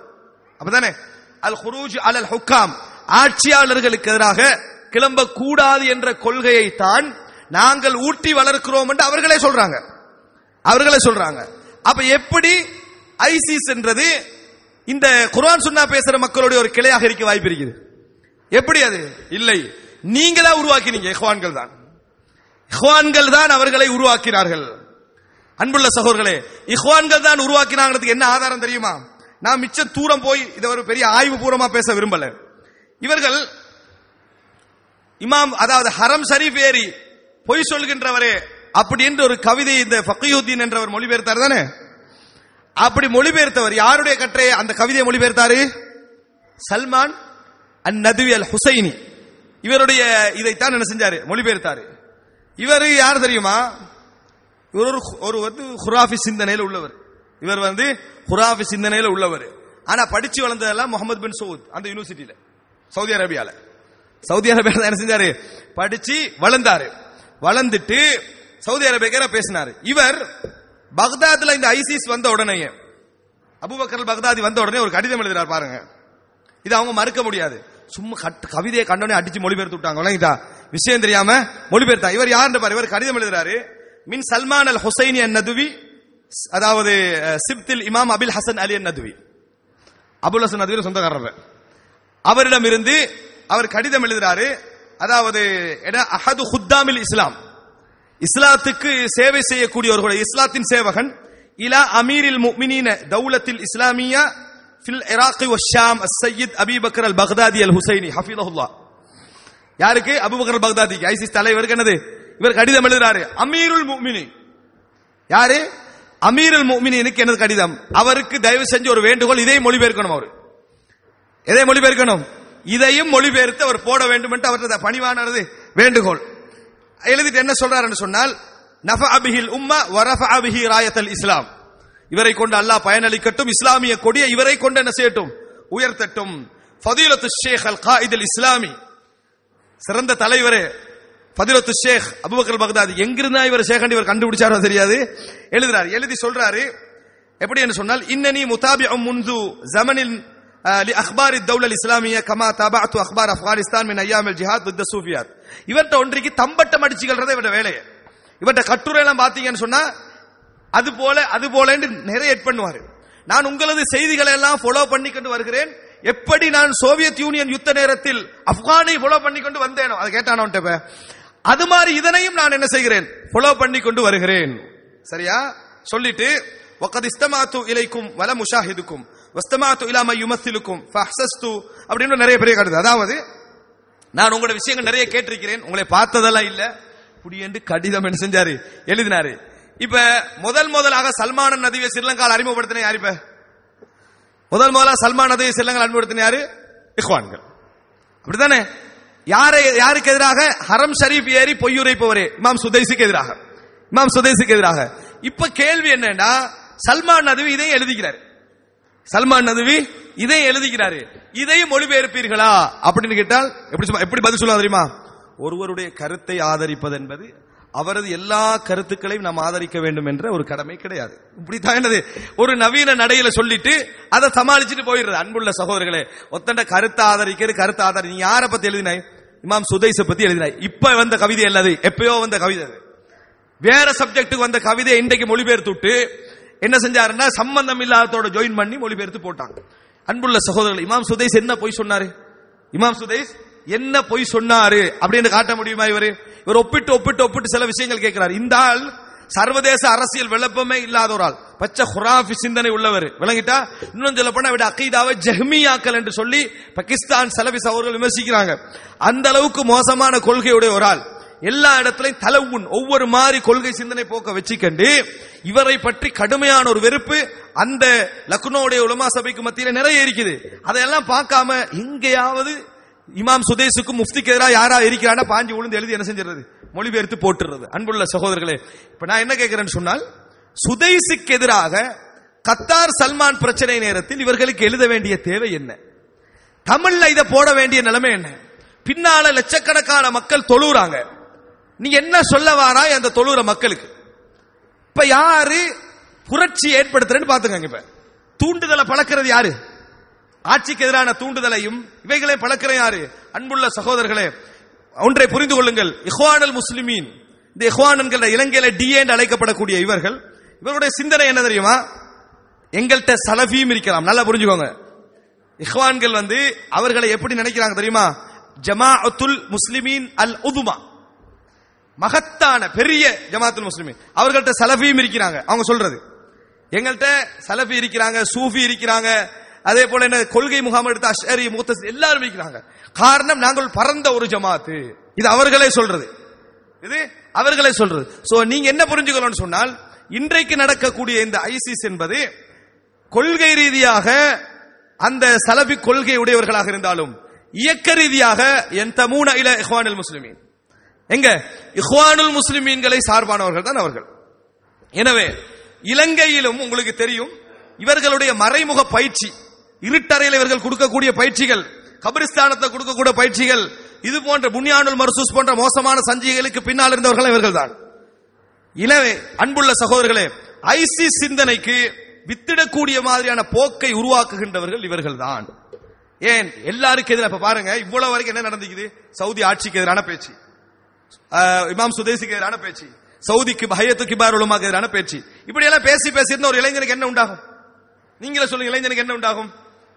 எல்லாரும் மோசமா தாய்க்கிறாங்க, போடு பொக்கெட்ல விளங்கிட்டா ஏதாவது ஒன்று செய்யணும், இந்த சமுதாயத்துக்கு ஏதாவது ஒன்று செய்யணும். செஞ்ச உடனே என்ன சொல்ற தெரியுமா? நாங்கள் அப்படி சொல்லவில்லை, நாங்கள் அப்படி சொல்லவில்லை. நீ தூண்டி விட்டா அவன் பாயத்தானே செய்வான். நீ தூண்டி விட்டா நாங்க என்ன சொல்றது தெரியுமா? எந்த அரசாங்கத்துக்கு எதிராக புரட்சி செய்யாத, எந்த அரசாங்கத்துக்கு எதிராக தேவையில்லாத வேலை என்ன செய்யாத. மக்களை பயிற்றுவி, மக்களுக்கு அறிவை கொடு, மக்களுக்கு விளக்கத்தை கொடு, அவனுக்கு அக்கீதா வளர்த்து கொடு, அது செய். இளைஞர்களுக்கு எதுவுமே தெரியாது. முகமது அல் அரீஃப் என்று தெரிகிறார் தானே சவுதி அரேபியால, மிம்பர்ல ஏறினா என்ன வேலை? அங்க நடக்குது, அப்படி நடக்குது, இப்படி நடக்குது பேசி புரட்சியோட பேசிட்டு இறங்கிறது. இந்த இளைஞர்களுக்கு இப்ப என்ன மெசேஜ்? அவங்களுக்கு என்ன மெசேஜ்? அப்படியெல்லாம் நடக்குதா? இவர் மட்டும்தான் பேசுறாரு. அடுத்த என்ன? எம்பிசி என்ற ஒரு டிவியை வச்சு அவன் புடி கிடிச்சு, அவன் ஒரு அல்மானி கொள்கை உள்ளவன் தான். ஆனா கிளிக்கிறதுக்கு என்ன காரணம்? இது போன்றவர்களுடைய தேவையில்லாத ஸ்பீச்சுகள். இளைஞர்களுக்கு இந்த மாதிரி சும்மா புரட்சி ஊட்டினா அவங்களுக்கு என்ன தேவை? இப்ப அவங்களுக்கு என்ன மெசேஜ் சொல்ல வரோம்? அவங்களுக்கு அக்கீதாவும் இல்ல, ஷரியா பற்றிய சட்டங்களும் தெரியாது, ஃபிக்ஹ் பற்றிய சட்டமும் தெரியாது. மைக்க பிடிச்சிட்டு என்ன பேசுறது? அது நடக்குது, இங்க என்ன நடக்குது தெரியுமா, அங்க என்ன நடக்குது தெரியுமா, இவர்கள் கவனிக்கிறாங்கல்ல, சவுதி அரசாங்கம் கவனிக்கல, இந்த அரசாங்கம் கவனிக்கல. அர்த்தம் என்ன? நீ கவனி. அர்த்தம் என்ன? நீ கவனி என்றதா அந்த சிந்தனை. கடைசியில எல்லாம் முடிஞ்ச பிறகு அன்புள்ள சகோதரர்களுக்கு தெரியும், யூசுப் அல் கர்லாவி அவர்கள் கத்தார்ல இருந்து கொண்டு கொடுத்தது என்ன? கத்தார் இந்த இது லிபிய ஜனாதிபதி கடாபிக்கு எதிராக அந்த நாட்கள் மக்கள் புரட்சி செஞ்சாங்க, அவரை வீழ்த்தினாங்க, அது வேற. வெளியே கத்தார்ல இருந்து கண்டு கடாபியை கொல்லுங்க, விளங்கிட்டா? அவரை கொல்றதுல நன்மை உண்டு. யாருக்கு சொல்றது? இது நல்லா வாரிக்கு ஒரு இஸ்லாமிய அறிஞர் இப்படி பேசுறது. இந்த ஹிதாபு தஹ்ரீத் இருக்குது, ஒத்தரை வெறித்தனமாக்கி அந்த இளைஞர்களை செஞ்சு இந்த மாதிரியான வார்த்தை பிரயோகங்களை செஞ்சவர் யாரு? இவர்தான். அன்புள்ள சகோதரர்களே, இன்னொரு முக்கியமான செய்தியை பாருங்க.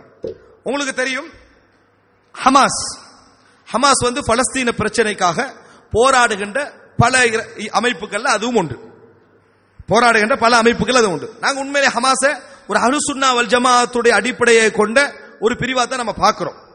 அவர்கள் அந்த பல அமைப்புக்கு, அதாவது இஸ்ரேலுக்கு எதிரான போராட்டத்தில் ஒரு முன்னணியில் இருக்கக்கூடிய அமைப்பு. ஆனா அவர்கள் யாரு? அவருடைய பெரும்பான்மை இஹ்வான்கள். பெரும்பான்மை யாரு? இஹ்வானுல் முஸ்லிமீனை சார்ந்த அவர்கள் தான். அதுல இருக்க சலபிகளும் இருக்கிறாங்க, இல்லாம இல்ல. ஆனா இவர்களுக்கும் ஆயுதம் தூக்குற விஷயத்துல, முஸ்லிம்களுக்கு எதிராகவும் ஆயுதம் தூக்குறதுல ஆர்வம் ஊட்டினவர் யாரு? யூசுப் அல் கர்லாவி. உங்களுக்கு தெரியும் 2009 ஆண்டு ரஃபஹ் என்ற இடத்துல, பலஸ்தீன்ல ரஃபஹ் என்ற இடத்துல மஸ்ஜித் இப்னு தைமியா, பள்ளியோட பேர் என்ன? மஸ்ஜித் இப்னு தைமியா. இந்த இப்னு தைமியா பள்ளியில இந்த மாதிரி கொஞ்சம் பேர், இந்த இஹ்வான் சிந்தனை முகத்தை சேர்ந்த இன்னும் கொஞ்சம் பேர் என்ன செய்யறாங்கன்னு சொன்னால், அவர்கள கொள்கை ரீதியாக சலபிகள் அவர்கள், சரியா? ஆனா இந்த சிந்தனை உள்ளவர்கள், எது? ஆட்சி சிந்தனை உள்ளவர்கள். இஸ்லாமிய கிலாபத் உண்டாகி விட்டது அப்படின்னு அறிவிச்சு விட்டாங்க. அப்துல் லத்தீப் என்ற ஷேக் எல்லாம் சேர்ந்து ஒரு பள்ளியில அறிவிச்சிட்டாங்க. அறிவிச்சு அந்த பள்ளியில ஒரு ஆட்சி நடத்துற மாதிரி நடத்தினாங்க. இப்ப ஹமாஸ் தானே கசால கொஞ்சம் மேலோங்கிக்கிறது. இவங்க என்ன செஞ்சாங்க தெரியுமா? ஆயுதத்தால சுட்டாங்க அந்த பள்ளிக்கு, மஸ்ஜித் இப்னு தைமியாக்கு. நாங்க இந்த இது போட்ட டைம்ல அந்த லிங்கை போடுவோம். ஆயுதத்தால சுட்டார்கள், பள்ளியில் உள்ள எல்லாரையும் கொன்றார்கள்.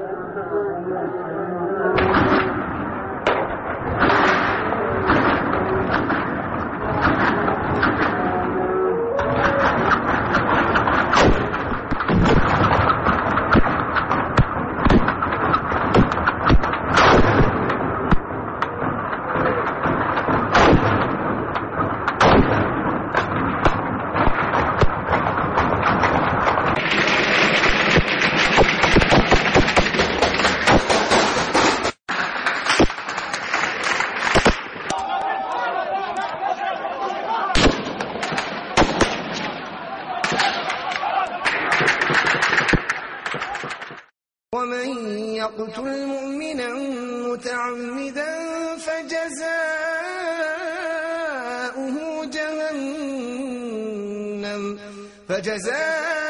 فجزاؤه جهنم خالدا فيها وغضب الله عليه ولعنه وأعد له عذابا عظيما.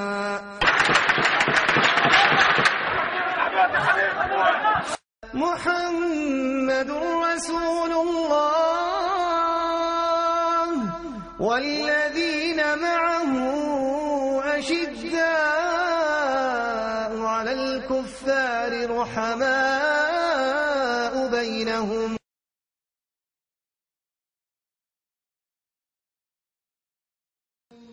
ومن أظلم ممن منع مساجد الله أن يذكر فيها اسمه وسعى في خرابها أولئك ما كان لهم أن يدخلوها إلا خائفين لهم في الدنيا خزي ولهم في الآخرة عذاب عظيم. கொஞ்சம் பேரை சிறப்பிடிச்சிட்டு மத்த எல்லாரும் என்ன செஞ்சாங்க, பள்ளியில முஸ்லிம் பள்ளியில பலஸ்தீனுக்குள்ள ஆயுதத்தை பயன்படுத்தி சுட்டு, அதாவது கட்டு, அதை தூரத்துல இருந்து வீடியோ எடுத்த அந்த வீடியோ கிளிப் அல்லாஹ்வுடைய உதவியால வெளியே வந்தது. ஒருத்தர் கீழே உளுந்து பள்ளிக்கு வெளியே தண்ணிக்கு துடிக்கிறார், தண்ணி கேட்டு துடிக்கிறாரு, உதறிட்டு போயிட்டு யாரு? முஸ்லிம்கள் ஆயுதத்தை வச்சு சுட்டு எல்லாம் முடிச்சிட்டு மஸ்ஜித் இப்னு தைமியால அவ்வளவு அட்டகாசத்தை செஞ்சுட்டு ஹமாஸ் போகுது. இது 2009ஆம் ஆண்டு கடுமையான ஒரு பிரச்சனை என்ன செய்து ஏற்படுத்தி, என்னடா ஒரு இஸ்லாமிய இஸ்ரேலுக்கு எதிரான ஒரு அமைப்பு நம்ம நினைச்சு கொண்டிருந்த இது ஒரு சலபி அமைப்போ அல்லது இஹ்வானி அமைப்போ இந்த மாதிரியான ஒரு சிந்தனை முகாமுக்கு எதிராக ஆயுதத்தை பல பிரயோகம் செஞ்சு, அவங்களுக்கு எதிராக அவங்க ஆயுதம் தூக்கல, பிரயோகம் செஞ்சு அடிச்சு கொண்டதும் இல்லாம இந்த மாதிரி ஒரு வேலையை செஞ்சுட்டு போறாங்களே அப்படி என்று கேட்டதுக்கு யூசுப் அல் கர்லாவி என்ன சொன்னார் தெரியுமா? அந்த லிங்கை நாங்க போடுவோம். என்ன சொன்னார் தெரியுமா? அவர்கள் அதுக்கு நிர்பந்திக்கப்பட்டிருக்கிறாங்க, என்ன செய்ய கொண்டுதான் ஆகணும்.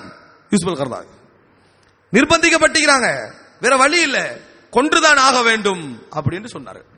بارك الله فيكم. الزميل محمد سعد عبد الحفيظ جريدة الشروق يطلب من فضيلتكم التعليق على ما حدث من اقتتال في رفح الفلسطينية بين حماس وما عرف بجماعة جند أنصار الله في الأسبوع الماضي. أنا أعتقد أن حماس معها الحق. حماس قبل أن تقوم بهذه الخطوة بعثت إلى هذه الإخوة جماعة من العلماء وجماعة من الحكماء، وحاولت مدة معهم وهي تتفاوض معهم وتحاول أن تثنيهم عن هذا الأمر. يعني يكفي أن نحارب اليهود، يأتي جماعة يحاربون إخوانهم، هذه مشكلة. هذه الأدمغة هؤلاء لم يفقهوا الجهاد قط. لمثل هؤلاء كتبنا فقه الجهاد، لأن هم فاهمين فقه الجهاد إنهم يحاربوا قومهم.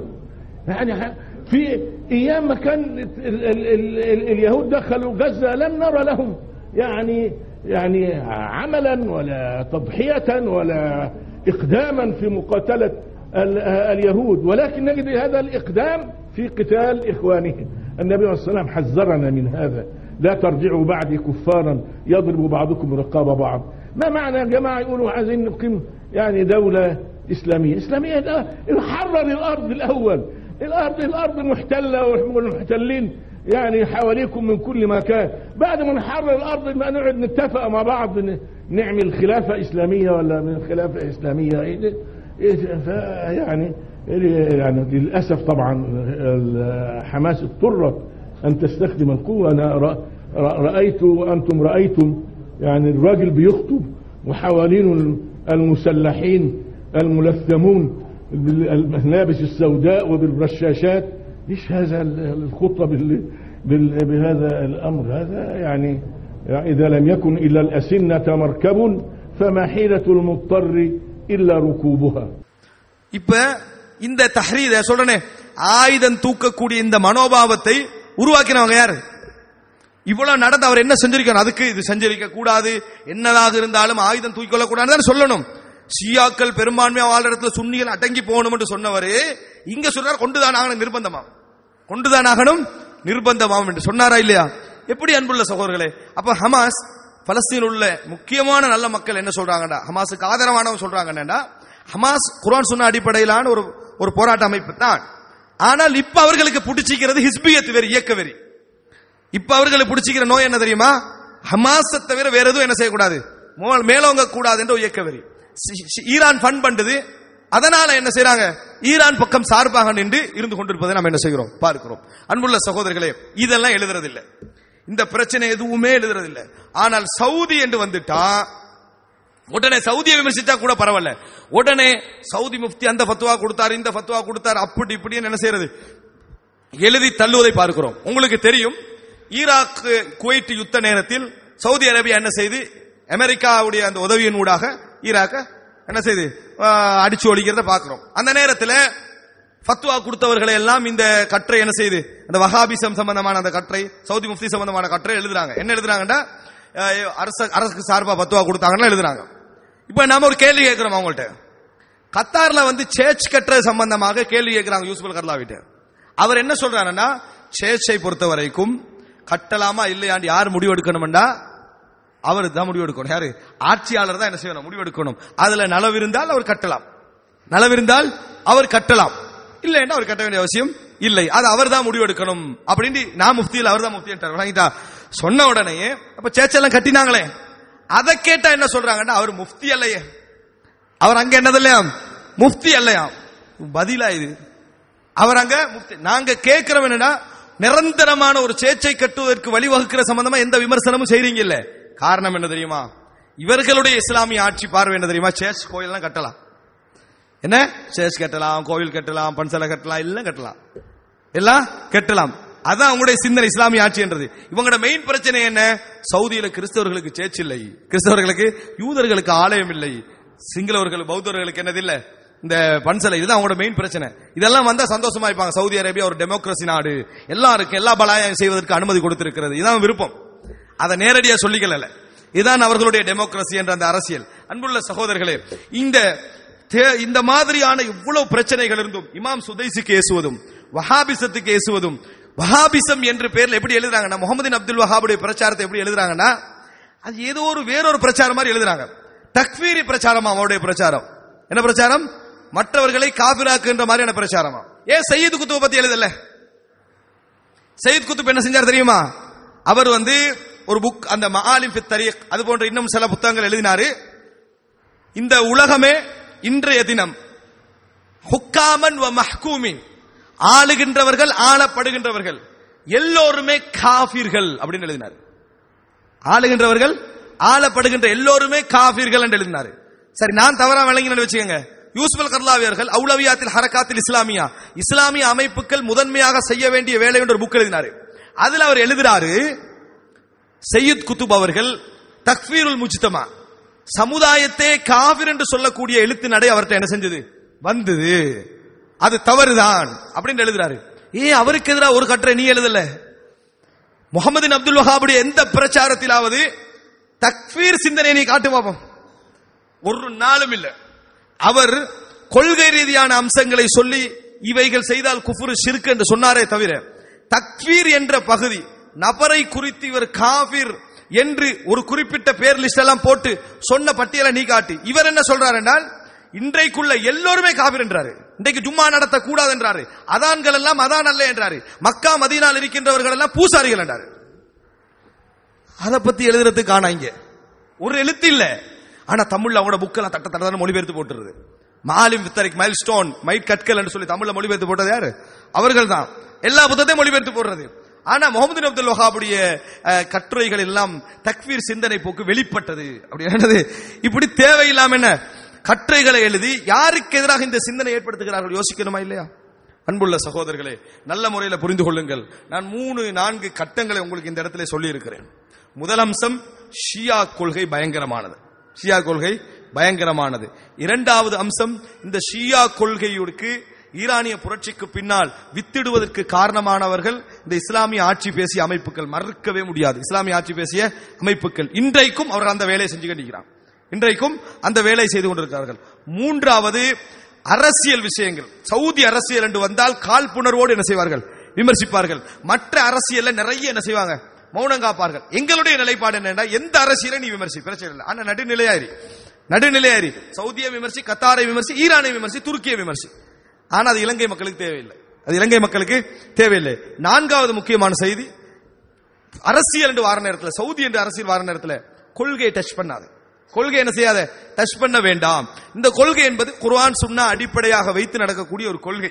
அந்த கொள்கையை என்ன செய்ய வேண்டாம், கொச்சைப்படுத்தி, அதனுடைய அறிஞர்களை கொச்சைப்படுத்தி, அதே போல முஃப்திகளை கொச்சைப்படுத்தி, இமாம் சுதைஸை கொச்சைப்படுத்தி, இந்த மாதிரியான கட்டுரைகளை நீ எழுதாத. உங்களோட மேகசின்ல எழுதுறதுக்கு என்ன தேவை இருக்கு உங்களுக்கு இந்த நேரத்தில்? இந்த மாதிரியான காழ்ப்புணர்வோடு எழுதுவதற்கு என்ன தேவை? யாருக்கு சேவிஸ் பண்றீங்க? யாருக்கு நீங்க சைன் போடுறீங்க? இதுல ஒரு நாட்டுக்கு சைன் போடுறாங்க, வேற எதுவும் இல்ல, ஷியாக்களுக்கு சைன் போடுறாங்க. இந்த சைன் உங்களுக்கு என்னத்துக்கு, என்ன தேவை? உங்கள முக்கியமான நபர்கள் எல்லாம் ஈரானுக்கு அடிக்கடியே போயிட்டு வாரீங்க. இந்த எஜெண்டா பின்னால யாரு? 5. 6வது மிக பிரதானமான செய்தி என்ன சொன்னால், புரட்சி பேச்சுக்களை விட்டுருங்க. ஆட்சியாளர்களுக்கு எதிராக கிளம்புற பேச்சுக்கள், அப்படி இளைஞர்களை உருவாக்குகின்ற முறைகளை விட்டுருங்க. அப்படி உருவாக்கினீங்கன்னா இலங்கையிலும் நிறைய பெற்றோர்கள் தங்கள் பிள்ளைகளை இழக்க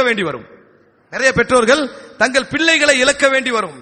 அவங்க லா இலாஹ இல்லல்லாஹுக்கு கொடுக்கிற தஃப்சீர் இருக்குதே, மக்களை கூப்பிட்டு வச்சுட்டு 7 நாள் கோர்ஸ், 8 நாள் கோர்ஸ், 10 நாள் கோர்ஸ் கொண்டு வந்து வச்சுக்கிட்டு லா இலாஹ இல்லல்லாஹு கொடுக்கிற தஃப்சீர் இருக்குதே, அதுல எது இருக்கும் என்று சொன்னா மிக பிரதானமாக ஆட்சியாளருக்கு எதிராக கிளம்புற சிந்தனை இருக்கும். இந்த சிந்தனை உருவாக்கிவிட்டால் நீங்க அவர்களே சொல்லவே எதிர்பார்க்க மாட்டாங்க, ஆயுதம் தூக்கக்கூடிய இளைஞர்களை இலங்கையில் உருவாக்குவாங்க. அன்புள்ள சகோதரர்கள், இந்த மாதிரியான போக்குகளை அவர்கள் செய்வதை கைவிட வேண்டும். இன்னும் நிறைய அடையாளப்படுத்தல்கள் இருக்கின்றன. முடிஞ்ச அளவுக்கு நான் சொல்லி இருக்கிறேன். நீதியாக நல்ல நடுநிலையாக நின்று விமர்சிக்கக்கூடிய பண்பாடுகளை உருவாக்க வேண்டும். மக்களுக்கு விளங்குற நடையில உருவாக்கணும். ஷியாக்களுக்கு தயவு செய்து அவர்களுடைய அதிகாரம், ஷியாக்களுக்கு என்ன நோக்கம், உலகம் ஃபுல்லா என்ற ஆட்சி என்ன செய்யணும், இருக்கணும். அதுக்கு நீங்க வாகனமா செயல்படாதீங்க. நீங்க வாகனமா செயல்படலைன்னு சொன்னா அது 100% போய். அதற்கான எல்லா ஆதாரங்களும் குறிப்பிட்டு கொஞ்சம் சொல்லி இருக்கிறேன். இன்னும் பல ஆதாரங்கள் என்ன உண்டு.